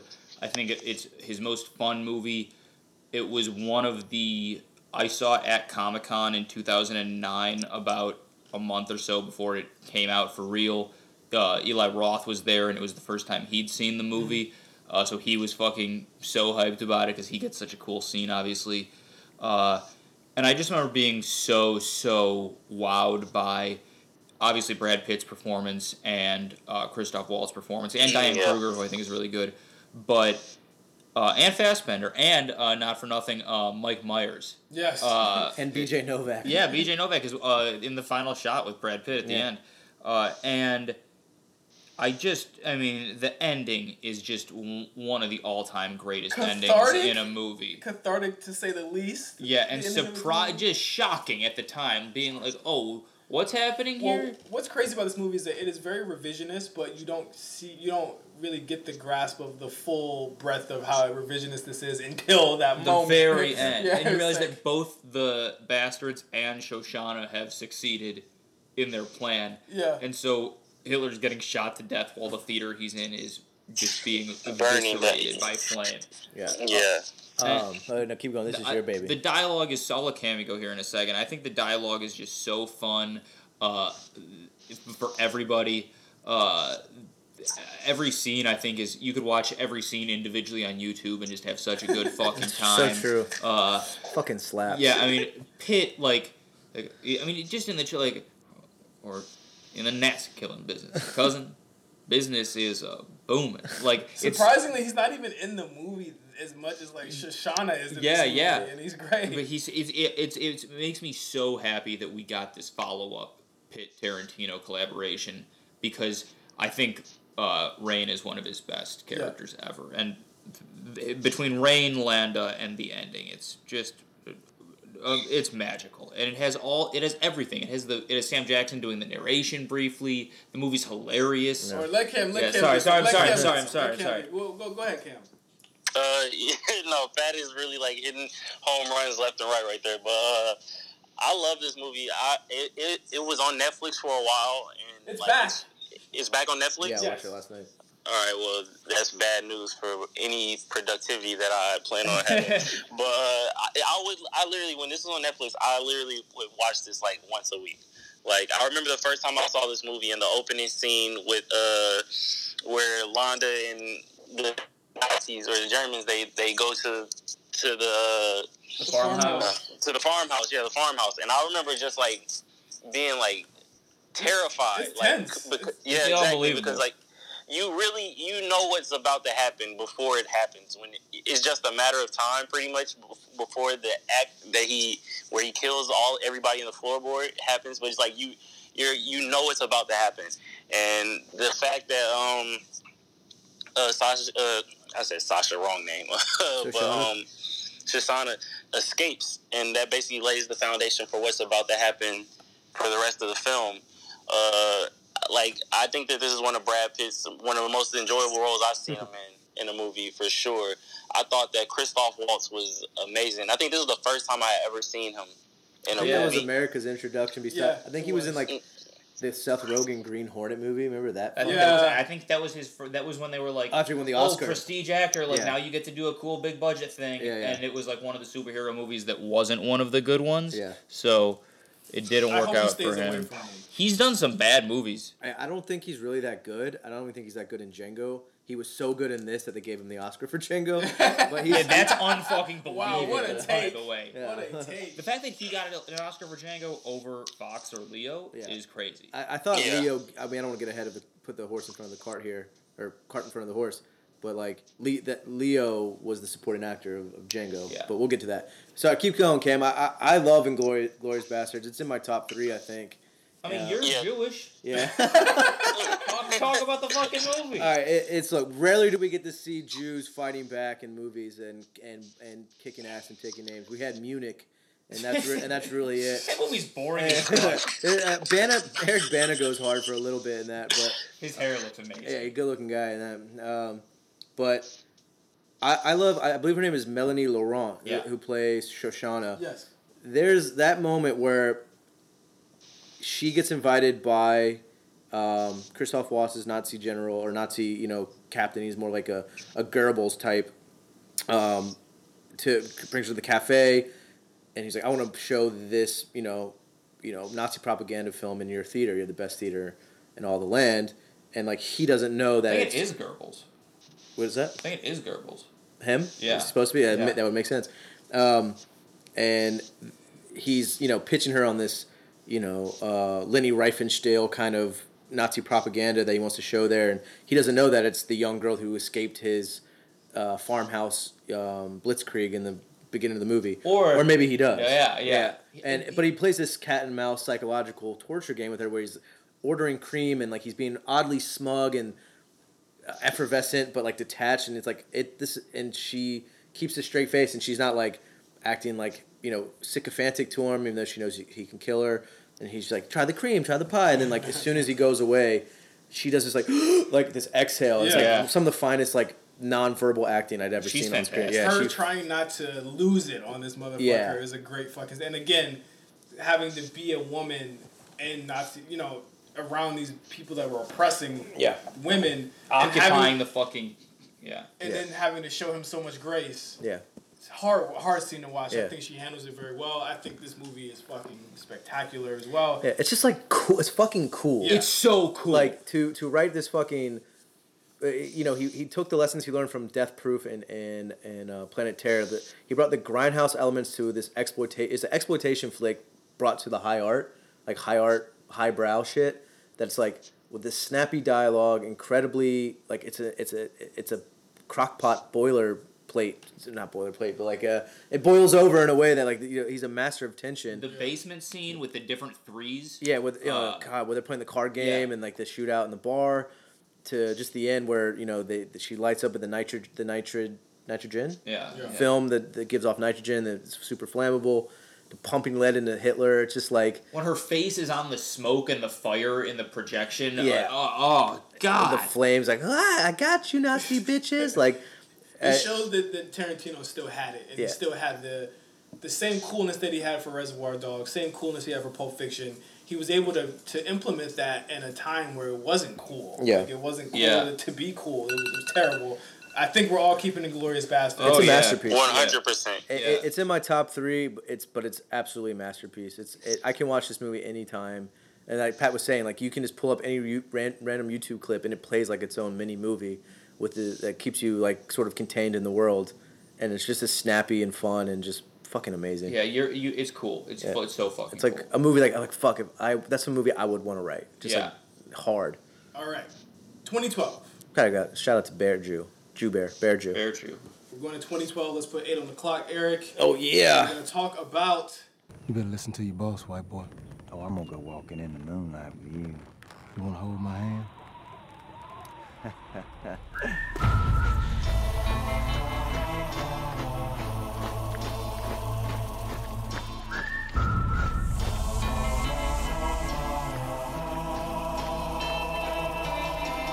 Django Unchained, starring Jamie Foxx, Christoph Waltz, Leonardo DiCaprio, Kerry Washington, and Samuel L. Jackson. This is the first time that someone's been back-to-back on these movies like Christoph Waltz did. Samuel Jackson did Jackie Brown, Pulp Fiction. Tim Roth did all of them. All of them. Yeah. This, again, was a Western, a slavery-era Western. More a Southern Western. Southern slavery. Aren't all Western Southern anyway? Basically. Yeah, well, the American South is like the past American South was like American Gothic is like the same environment, same setting as the West. Yeah, it's like a frontier that just goes on forever. Exactly. So. I mean, essentially, Django Unchained is a revenge movie about the titular character who essentially escapes through kind of miraculous means. This was the only one that I needed to rewatch, and I couldn't do a full rewatch of. I saw it so many times when it came out because I saw it at New Bev on Christmas, which was great. Yeah. And then I watched the screener season. I had one on my computer, so I just watched that like 10 times in my parents' house. So I saw this with my friend Ray Vaughn's family on Christmas Day. Yeah. And I was sitting next to his grandmother. And I remember her watching this, and I'll always remember this. You know, she's an older lady. She's at least, like, now she's probably in her 80s, or late 80s. I looked over at her when these fucking slave owners were getting killed. Her eyes were ablaze. Like, she was smiling. I've never seen someone be so joyous. And that's why I always respect Quentin Tarantino, because he has told stories and given people a view and a vision of really, like, what they want to see. Is cathartic. Like, seeing this old black woman in complete joy and all this violence. Like, usually if this was another movie, even another Tarantino movie, she would have been like, what the fuck is this? It was what it was. It was what it was that meant a lot to her. Like, she was literally holding onto my arm. So like the joke now when I see her when I go to Ray Vaughn's house in Virginia, it's like, she's my girlfriend. Like, remember when y'all went on that first date to go see Django, and I was like, like, I'll never forget that. But what I want to talk to you guys about, just so we don't have to, like, we all love this movie, but how do you guys feel about the racial, the N-word stuff around this? Because I know at the time Spike Lee was not a fan. No, I mean, he's never really been. Never been a fan, but this one was more like... I think they've since buried the hatchet, right? Yeah, I think so. But, Cameron, what were you going to say? I'm going to be honest with you, like, I feel like it's hard to shoot a slavery movie, a movie based in this time period without using that word as much as it was used, because of, I think that it's an accurate depiction kind of what was probably going on. Like, I get the critique against Tarantino using it, but I don't know. Like, I feel like if you don't use it in this film as excessively as he does, I don't know if it necessarily has the same impact, if that makes sense. Like, I don't think it resonates with me personally as much, because I feel like it was an accurate representation of what the time period represented in a movie. Another person who wasn't feeling it was Will Smith. Because he passed on the role. I was gonna say, wasn't he supposed to be? He was supposed to be Django. Yeah. Yes, like, he was supposed to be Django. My man passes on some good roles. But he passed it on being Neo too. I something tells me it's less to do with, like, a moral decision versus like a financial. Yeah, exactly. Because the guy is so sterile and brand conscious, which has sort of hindered himself as a true movie star, where like his counterpart in Tom Cruise will work with, PTA or Scorsese or Spielberg. Being in a fat suit. Yeah, or like and Grossman. Yeah, Les Grossman. I think that what people have trouble with incorrectly, especially in this movie, like in his other movies, if you want to talk about white characters using the word, then there is more of a discussion to be had.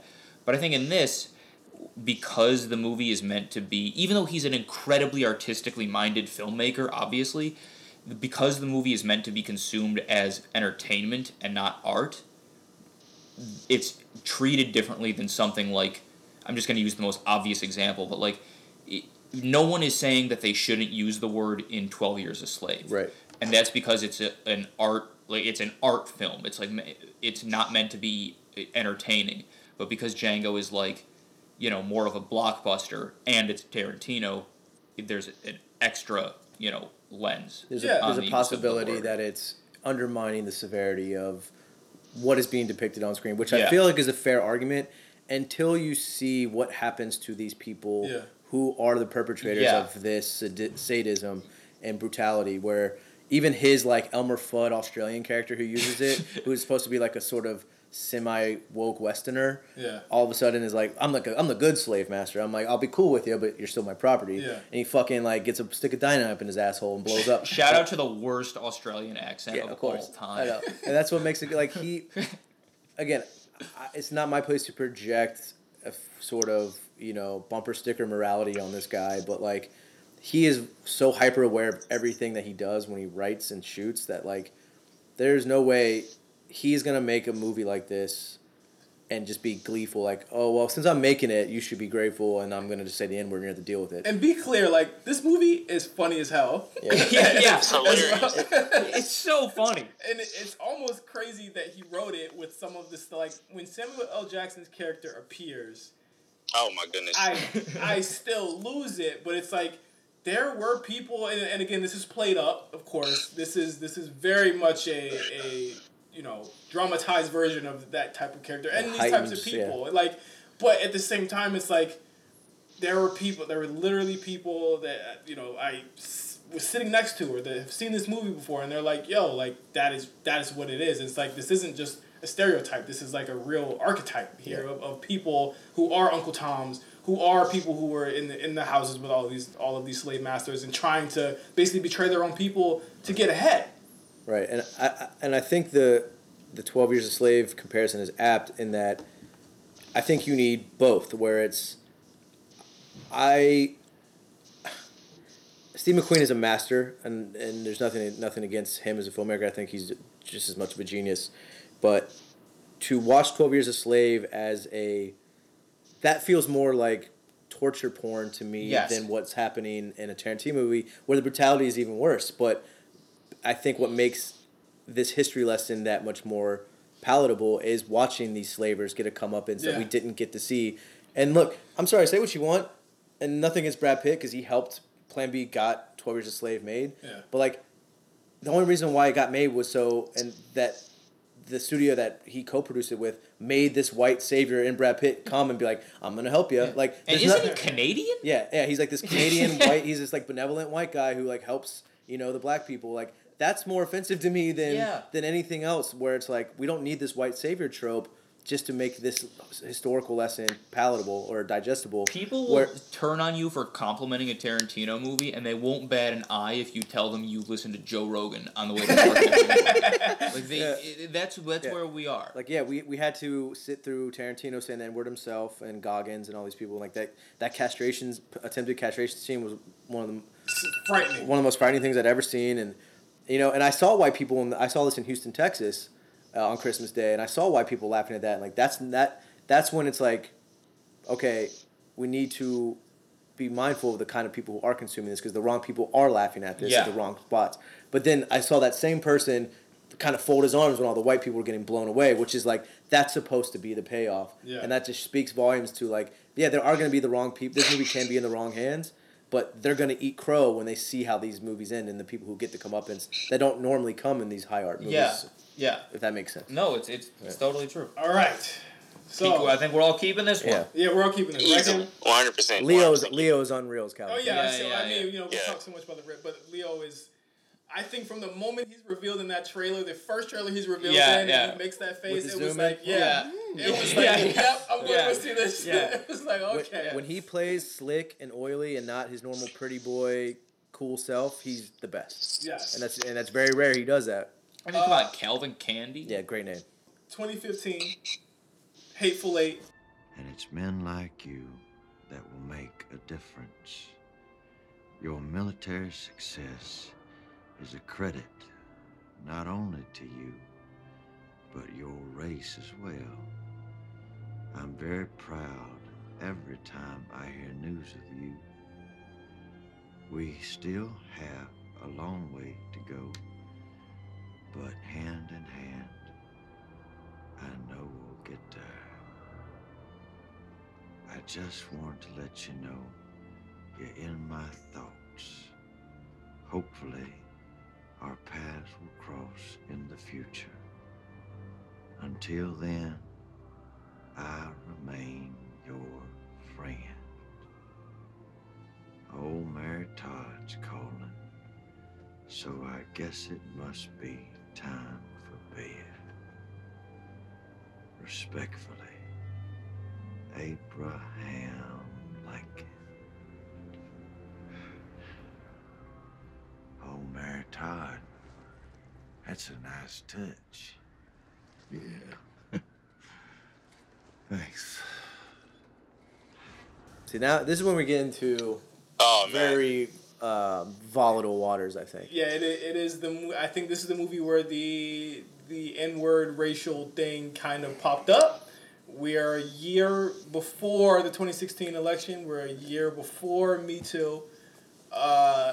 It's, you know... I think Me Too is, like, starting to happen. It's starting to happen point, here. yeah. But it's like, again, the world is about to change. We didn't know it at the time. Yeah. But the world is about to change drastically. And this movie comes out. And I would be remiss to say that I don't think that we were ready for it. I don't think that we were ready for anything that was coming before or coming after it. But I don't think a lot of people were ready for this movie at the time, at least. I think you're right, and I think Eric is about to say the same thing I am, at least.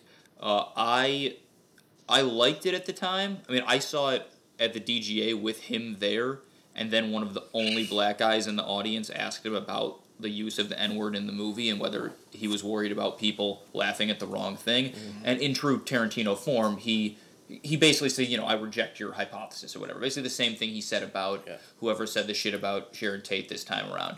Yeah, he's a child. Yeah, so he's incapable of taking any form of criticism, especially in public. In the moment. Yeah. But, you know, I watched it this afternoon, and I told Justin, he shot it in glorious 70mm, and I watched it on a glorious iPad. But it was the first time I'd watched it since I saw it in that theater, and while it is still weird hearing, you know, Walton Goggins say the N-word a bunch of times, every person who uses it is portrayed as a piece of shit who dies horribly. Yeah. I mean, you're not supposed to like almost anybody in the movie. The central character and best performance is given by Samuel L. Jackson, a black actor that has built much of his career with Tarantino and vice versa. I mean, it is a volatile situation, but even being now where we realize he's established himself as the primary killer of white supremacists on screen, it was a much easier watch. Like even my initial reaction that I thought the movie was a little too mean to the Jennifer Jason Leigh character because she was the only woman in the movie. Yeah. Now I just think about all the discourse around Sharon Tate, and I'm like, oh no, most of the defense of that can also be applied to the Jennifer Jason Leigh thing, and she's also a raging racist. Yeah, it's like, again, I know it's like frustrating to hear us heap praise on like a cis straight white man writing these sort of roles, but this is the first mainstream movie I saw that actually took white women to task for their role in uplifting white supremacy. Yeah. Usually it's some bucktooth fat redneck man, you know what I mean? Like, and I'm not trying to fat shame, that's just how they're portrayed. Like, all Southern bumpkins look the same. They're just fat men with you know, with a hillbilly accent. But here was Jennifer Jason Leigh, and she was like the raging face of white supremacy, which like we found out 6 months after this movie came out that 63% of white women voted for fucking the white supremacist in office right now. And so like this is an angry movie that makes me angry. And like you said this in your review, like Tarantino was marching in Black Lives Matter protests. The fucking NYPD was telling people not to go see Hateful Eight. Right. Like, that's unfucking believable. That's not a small feat that I don't think we should ignore. Like, there's a lot of tokenized activism that gets passed off as like wokeness is foisted upon people. But like here is this guy who's been widely denounced as racist and unthoughtful and insensitive, marching next to Eric Garner's daughter. And before that, half of the movies we talked about, a lot of white people are dying in his movies to either women or black people violently. And in this movie we're talking about here, a lot of them died to one black person in this movie. Sam Jackson, by the way, the fact he wasn't nominated for an Oscar goes back to what I was saying. Like, he writes these meaty roles for actors of color and women, and they never get nominated. Yeah. It's a crime. Like, I watched this again recently as as we were talking about, and just absolutely blown away by his command on screen. Like, when he wants to turn it up, he can. He turns it up, man. People think he's one note, and I think that's such a terrible misreading. That's because all they watch is Marvel and Shaft. Yeah, it's a terrible misreading. Shout out to Samuel Jackson invented memes with snakes on a plane. Yeah, and like I'm here to entertain. I will listen to. I saw a lot of people who hated the ending, and I usually do hate endings like this, and it is a little clunky where it's like the final. There's the black and white horse running in slow mo together, and Walton Goggins and Samuel L. Jackson like hanging Jennifer Jason Leigh together. Like the racist becomes friends with a black guy. Yeah, there is this sort of pseudo harmony that I don't like, where it's like white people but it does shift the blame on white people. Like, it is incumbent upon us to help these marginalized communities, and like he was writing this in the shadow of Ferguson. Like this movie came out a year and a half after Ferguson, so he was undoubtedly writing and shooting in this. Tamir Rice was happening, and Walter Scott was happening. The world was changing. The world was changing, and like again, I didn't see any other white director literally saying Black Lives Matter. I saw every other white liberal saying all lives matter. And I don't think that it's easy to roll your eyes at that, and maybe that is deserved, but like I also don't think that's something we can just hand wave away. And I think that influence, that anger, it's an angry movie, and it is uncomfortable, and a lot of it is mean-spirited, but I'm willing to give it. I hated it when I first saw it, and I watched it again, and I've totally done an about face on it. I remember why you hated it. All right, full disclosure, the same way Pat saw this movie at the DGA screening, me and Justin saw it at a BAFTA screening in West Hollywood with the whole cast, and Tarantino came out, and I made it through that whole fucking 3-hour movie just to see these guys. And I was like, oh, hell yeah, I'm going to see Jennifer Jason Leigh and Kurt Russell. As soon as they walked out on stage, all you could hear was me going, huh! Because I had to run out of the theater because I was about to shit and throw up my whole asshole.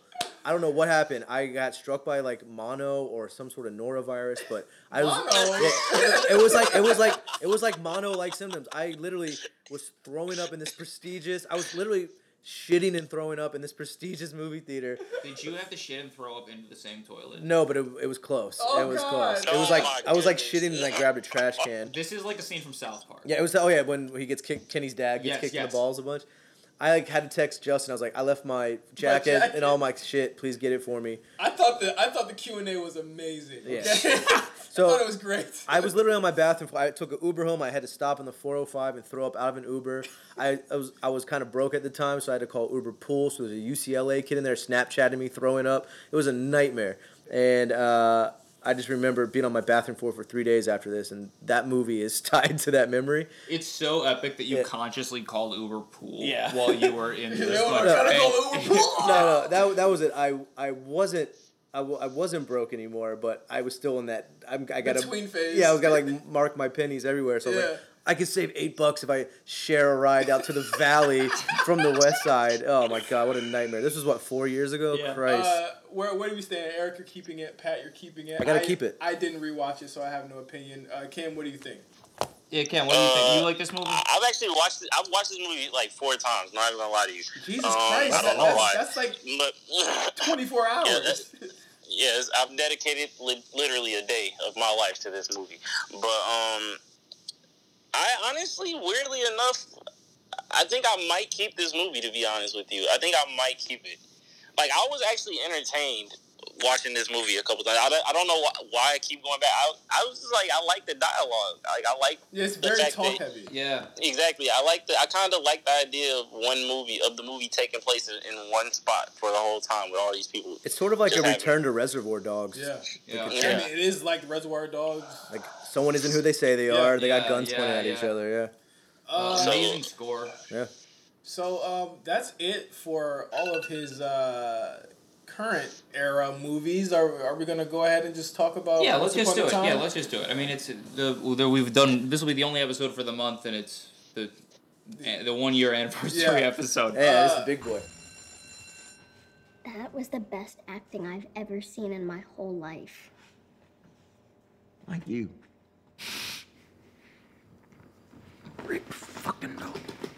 So we saw Once Upon a Time in Hollywood. A lot of people have a lot of thoughts about this movie.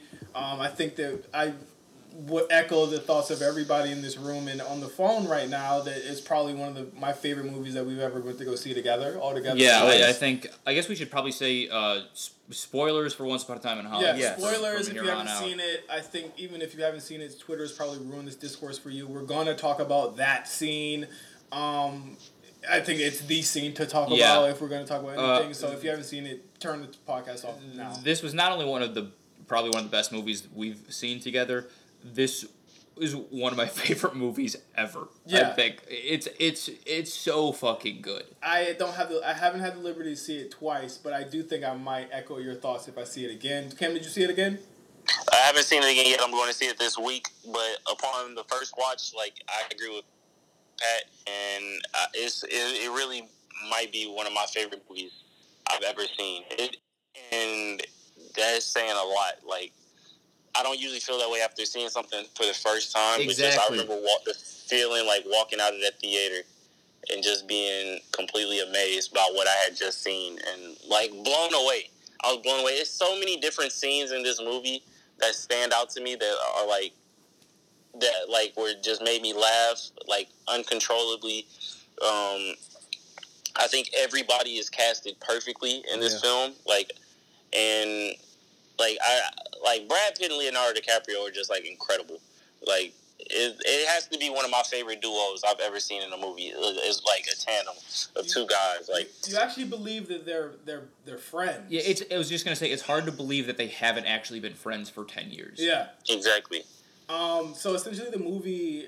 I mean, the plot is very light, but it is essentially a movie about two friends hanging out. You got Rick Dalton, who is a down on his luck actor who's bouncing around from show to show, acting as quote unquote the heavy, and Cliff Booth, his friend played by Brad Pitt, who is his stuntman. Who, if Rick isn't finding a lot of work, Cliff is finding even less work, and he's essentially been delegated to his driver and assistant, basically his assistant who can beat people up.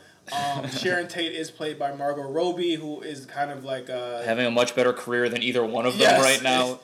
I like one thing I really like about the movie is how you get to see 3 stages of Hollywood careers. One guy who's never made it, one guy whose career is downhill, and one woman who's about to have in the movie a truly amazing career, and who's just very genuinely and innocently delighting in how much people like to see her movies. Yes. Again, I guess we just talk about scenes here because a lot of it is really Leo coming to terms with, and again, it's really a movie in 3 acts where it's between the characters though, where it's Leo coming to terms with who he is and where he sits, and within the day of that the movie takes place, he learns, I still do have it, and then Cliff learning, kind of finding out a sinister truth behind something that's not really what it seems, and Sharon really coming into her own and realizing that, hey, I finally made it. Yeah, with this idyllic afternoon. Yeah. Where do we stand with just the creation of this movie in itself? We didn't really know anything about it until we walked in and saw it last Thursday. Yeah. The trailers do not paint the picture, but also they kind of do because what you see is in the trailers is what you get in the movie. Yeah. I guess you have to talk about the ending. I've been saying for a long time that I was hopeful that this was what the case would be with the ending, the revisionist history type of thing. It was a way better version of that than I could have ever imagined. Even Hateful Eight has it a little bit less because it's kind of weirdly more cartoonish than the other two, even though those are ridiculous. But he has these huge endings now, just big sequence endings where it's just a big fucking fight. Bastards, Django, Hateful Eight, and this. It's just a big throwdown at the end. And this version of that was so amazing.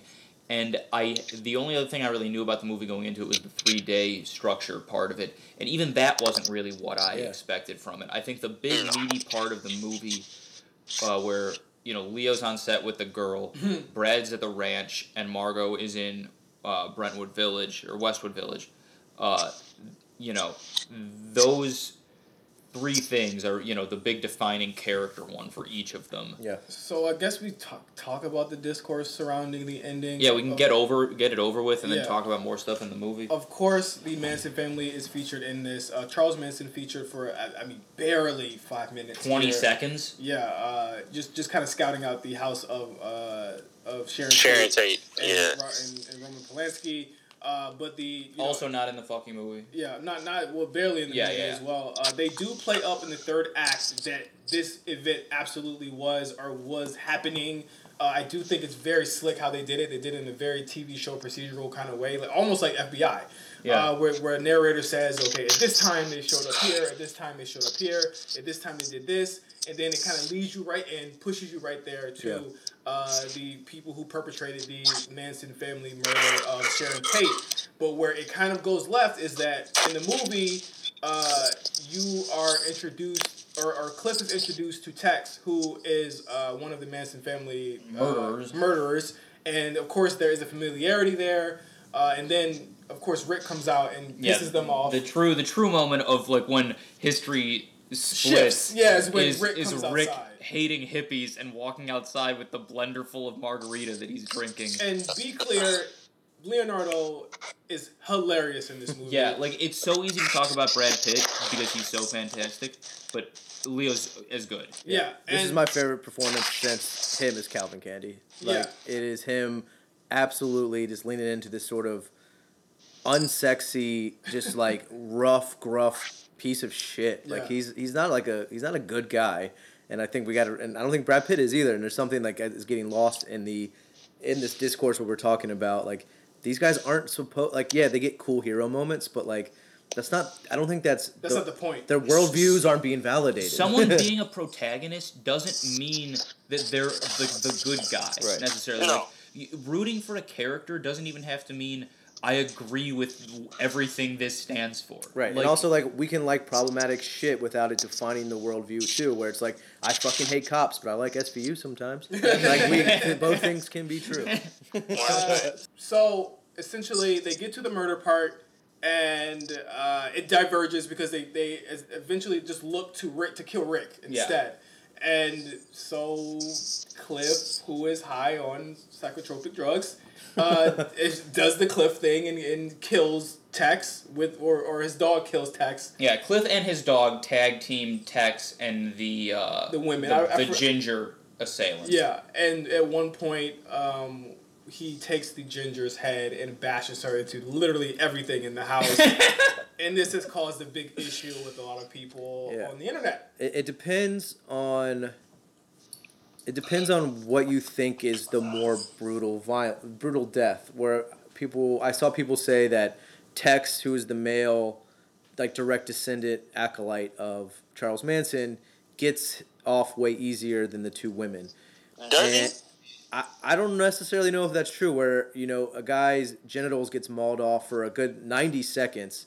Before he basically just passes out from the dismemberment or the castration, and then has his head stomped, and then has his head stomped in. So if we're comparing duration to brutality, I don't know if it evens out because Brad Pitt, who is early on in the film had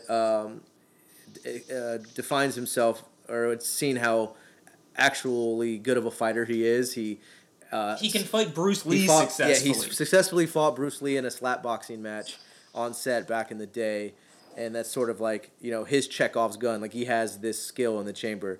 So even though he had smoked an acid dip cigarette, and he's got a knife in him, and he still has his faculties and his wares about him, where he leans into some absolute just brutal hitting. Also, I'm sorry, the ginger girl was dead after the first two thuds. Yeah. She didn't feel 90% of when it. he puts her, I think the most brutal part of that is when he slams her face into the phone.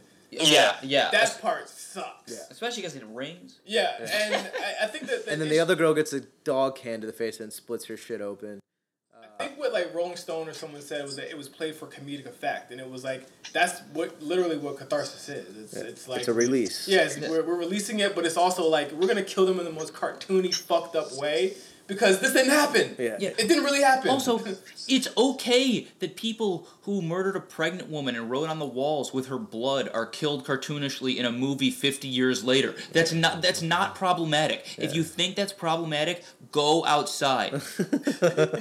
I can't disagree with that. This is literally one of, if not the darkest chapters in Golden Age Hollywood, where a pregnant woman was cut open, her baby with her baby. All right, we don't have to describe that. They got off easy in my book, and like I think people are both unfamiliar with discussing a movie for adults and also unfamiliar with just how grisly the true life crime was. Yeah. But I'm sorry, if Sharon Tate's sister says that this movie was so good she was moved to tears by it, I don't care what some fucking bumpkin says. Like, no.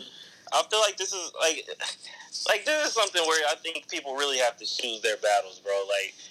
Like if you know what the Manson family did, like Eric was just saying, the murder that they committed upon Sharon Tate and her friends, like I have absolutely no problem with this ending being an alternate universe where they're the ones who are brutally murdered, like on camera. Like I just don't have a problem with that. I don't think this is something that should be warranting any type of criticism that it's getting right now. It looks ridiculous in my opinion, and like because it's just like seriously, like there was literally an article that said, I mean, the Manson family weren't Nazis.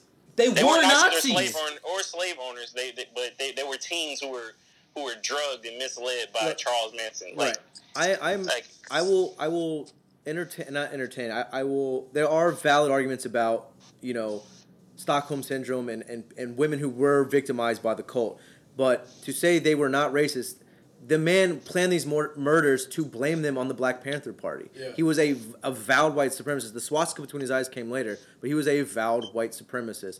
He fucking hated Bruce Lee. He fucking hated the Black Panthers. Like he was gonna blame all this shit on people of color. Like this is part of the myth. This is part of the lore too, and we can't deracinate that from its context. Yeah. And like again, this is a fucking fairy tale. It's called Once Upon a Time. This man child, Quentin Tarantino, rewrote the darkest chapter in history of film history to have a happy ending. And if that means a couple of white supremacists that happen to be women get fucking dog walked, literally, I'm okay. I look, man, don't show your young kids this if that's the problem. But like again, I just feel like this is like we just don't know how to talk about adult movies anymore, and I feel like that's literally all this comes down to. The only movies we're allowed to talk about and that we can talk about come with they come with a Phase 4 and a Phase 5 and a fucking Comic-Con. Oh my God, they broke the internet. Like that's the only thing we're allowed to talk about this summer. Yeah, do you know what we're allowed to talk about? Like we want to talk about like disrespecting women is Tessa Thompson making a movie called Men in Black and then getting the line that says like more like people in black and like winks at the camera. That's pandering horseshit. That's more insulting to people's intelligence than on-screen violence of a bad person who happens to be a woman. It's like infantilizing everybody. And like, yes, on-screen violence against women is a fucking problem and grotesque. I just like Cam said, you got to draw your lines in the sand because if this is the one that's bursting your bubble, like I don't know, man. Don't watch Spider-Verse. They punch women in the face in that. Right, like where's the like Marvel is, perpetuating some of the grossest exploitation of minority communities, just because like it's in like a hip like twee way. I don't know, man. Thank you for saying that, man. Like seriously, like that's really what's happening with Marvel and Disney, and like people are turning a blind eye to it. Like it's crazy. Like let's talk about some of the good stuff in this movie. It's possibly Tarantino's funniest movie. Yes. That he's ever done. Absolutely. I mean, every scene has laugh out loud moments in it. And there are moments of kind of like softness in it as well, but I think the moment where Cliff and Rick realize their roads come to an end, and I think everyone in the theater was like, "Oh shit!" Like that's pretty sad. The line about a friend who's more than a brother and less than a wife. Yeah. Very very good line. You go your separate ways with your friends, or like even Brad Pitt said, he said he was the devil and he was gonna do devil shit. It was like the funniest shit ever. Something dumber than that. Yeah, that funniest line. What's your name again? I don't know. He goes, nah, it was something dumber than that. All-time Brad Pitt performance, just like fucking hilarious. Like even funnier than Aldo Rain, which is hard to say, and I think that's a perfect performance. Yeah. But his face after the Bruce Lee flashback was like, when he it's was like, like, yeah, I get it, I get it. So epic. He has this like, you know, again, this movie is rife with historical revisionism, where it's, you know, this stunt double has this flashback of why nobody wants to work with him, other than the rumor that he might have killed his wife, who might have been Natalie Wood, that he, you know, assaulted Bruce Lee and like destroyed a prop car, and there is.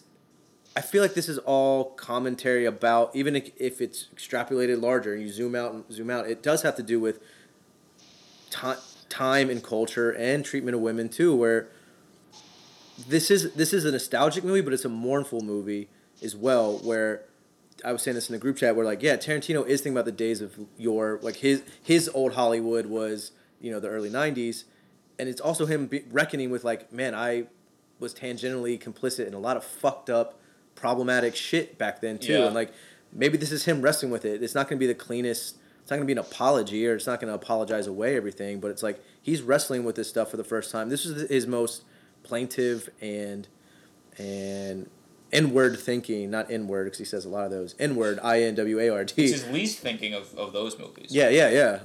Exactly. There's no N-word at all. But it's his most introspective film that I think, and like again, I don't want to shut down conversations about misogyny or violence against women, because this ain't the movie. Yeah, but I feel like there are rebuttals to that, and it's not a rebuttal against the argument against that. It's the rebuttal against this as an interpretation. I think that's just a bad misreading of this movie. How do you guys feel about the criticism that it's boring? If you think this is boring, you don't have a good sense of humor. End Yeah, of I story. think it's not boring at all. Like it's there are scenes. The scenes are either hilarious or I think really emotional. I think Leo's scene with the girl Marabella or whatever her in character name is on the set, when they're talking about Easy Breezy in the book. Especially I've seen the movie twice, and especially the second time around, I was moved nearly to tears by that scene. Yeah, and also another moment where she goes, you're not that old. You're like, you just turned 40. And he goes, how old are you? She's like 7. He's like, yeah, you only got like 15 more years. Yeah, living in 15 years. Yeah. It's like obviously a commentary on how hostile the industry is to women. Like it's there throughout. It's peppered throughout the whole movie. And then this is after he's just given this Then a few minutes later, he gives this miraculous performance in the trailer when he's talking about how many whiskey sours he drank. Yeah, he's gonna stop fucking drinking. Good stop at 3 or 4. Yeah, there's a literal 4.5 minute freak out of him just pacing back and forth in a trailer. If that's not the Oscar reel, I don't know what it gotta will be. I think he's gonna get it for this. Is better than anything he's done in The Revenant. This is acting, not like screaming in the cold and like fucking a carcass. This is acting to me. Because it's funny, it's heartbreaking, that he runs the gamut of emotion. He doesn't do like the Wolf of Wall Street thing where that might as well have been Nicolas Cage screaming the whole time. That would have been awesome. That's what I think about when I see that performance. And I love Nick Cage. Does anybody know? This is the person who stole like the show for me. The little girl. Does anybody know her name? I don't know her name. I can't imagine she's had been in a ton of stuff at this point in her career. But how goddamn, she was good. She was incredible. Like her scene with her and Leo when he's reading the book about the Bronco Buster. Yeah. And like he starts, but like the story hits home. It hits close to home for him. Like that's incredible. And like she's amazing throughout whatever scenes that she has in the movie. Yeah, really good. She's hilarious. She's really good. Like that might be, other than the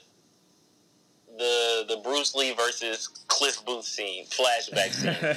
That might be my favorite moment. And then when Cliff Booth goes to Spawn Ranch, that was like a very I was just gonna say we got to talk about that one when it becomes like a horror movie straight up. Yeah. I thought that scene that's really when it changes, because it the energy of the movie really changes because it's such a dark scene. But the energy changes like really at the end, because he just beats the shit out of that guy.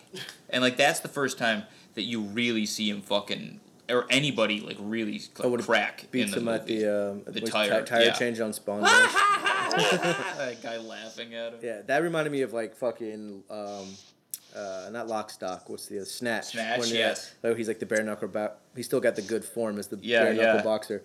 But yeah, going back to the complaint that it's boring. It's like this has obviously or arguably less going on than Kill Bill 2, and I did not feel it moved at a clip that I was like, I just could have told me this was 95 minutes, I would have believed you. Yeah, it's a fun fucking movie. Yeah, I think more than anything, it's about two pals, having fun, and I think either Eric or Pat said it just now.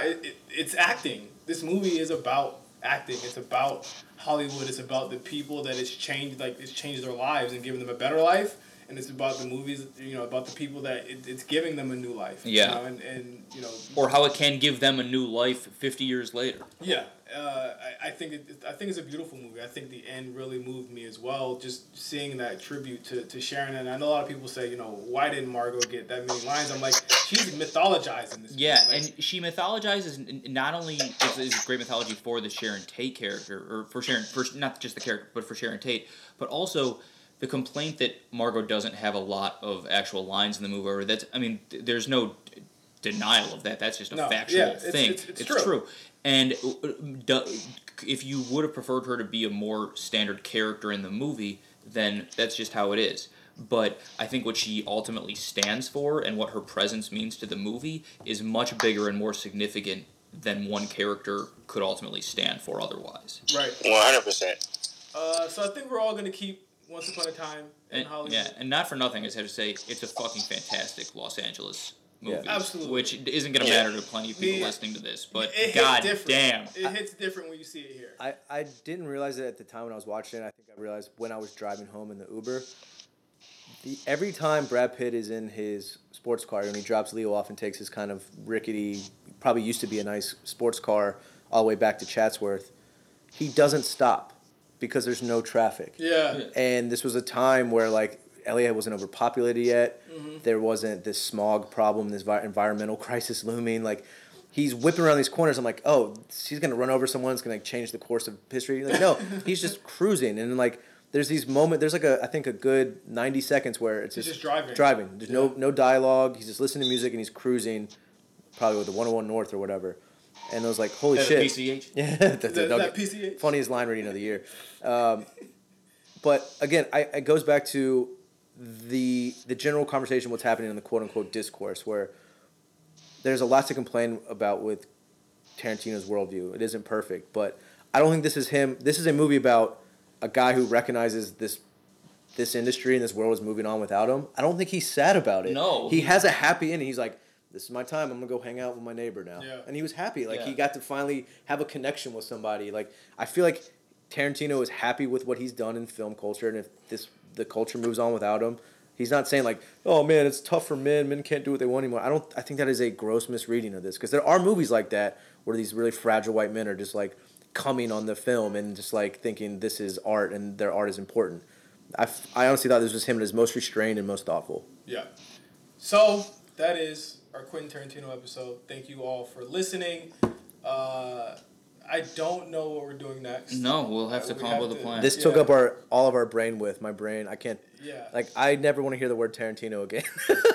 Just because of the online, I've been trapped in the rabbit hole, man. So I'm about to go watch Inglourious Bastards right now. There you go. Go on. On Netflix. So I want to thank everyone from everybody in the video store here for listening to the show for a complete year. It has been quite the roller coaster ride. Quite the thrill ride more than anything, and we have so many more ideas, so much more movies that let us know what you want us to watch. Coming into this second year of Late Fees, and we got you. So, of course, follow us at RNC Radio Live for all of the latest playlists and podcasts. We have the Mount Silver podcast that is coming this week. We also have the Lookout podcast, which drops this week as well. We also have Overly Medicated with myself and Mark. And so many other shows. Righteous Gemstones coming soon. And myself and Pat have a podcast coming at the end of August. End of August. Yeah. So Help Me God, our continuing HBO promotional tie-in material for the Righteous Gemstones. Danny McBride's new show with John Goodman and Walton Goggins. Back, baby. Yeah, if year 1 was sponsored by the ArcLights, year 2 is sponsored by HBO. Oh, yeah. HBO Go. Hey, I got my gold member. I got it back. Oh wow! I'm back in the circle, baby. So, this was also sponsored by ArcLight as well. And so until next time and for yet another year, thank you for listening to Late Fees. And the video store is closed. We'll see you guys in 2 weeks. Thanks, y'all. Peace.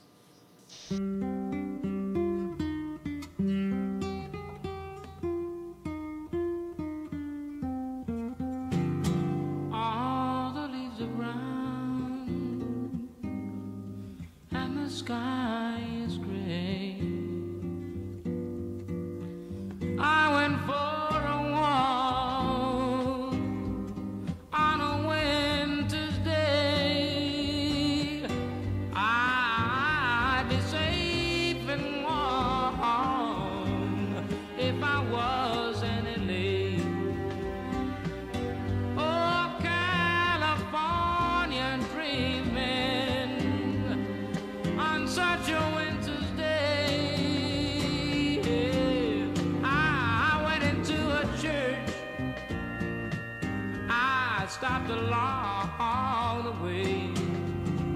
Well, I got down on my bended knees and I began to pray. You know the preacher digs a call. He knows I'm gonna stay. Yes, he knows, 'cause I told him so. Oh, California dreaming on such a winter's day.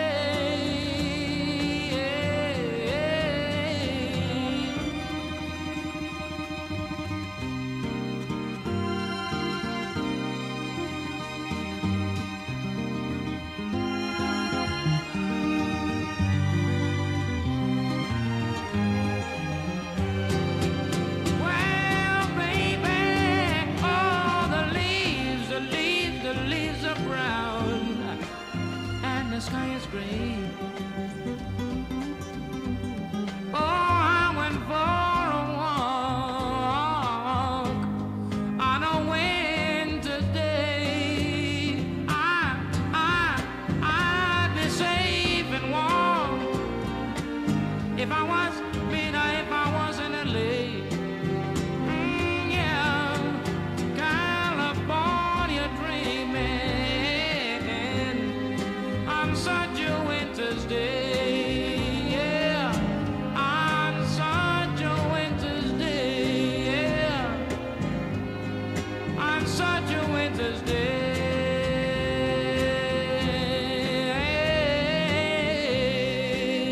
Dream on, California dreaming, dream on. Oye, mira, yo quiero gozar en California porque yo me siento tan bien. Y por eso yo te quiero, porque tú me tratas bien. En California, mira, no seas tan mala, nena, no me trates así. Que yo me quiero morir, muchachita, por tu amor nada más. Oye, no me digas que no, porque yo... Oye, mulata, mira, baby, California dreaming. It doesn't matter how you say it. All I wanna say is I love California, baby, yeah. I really love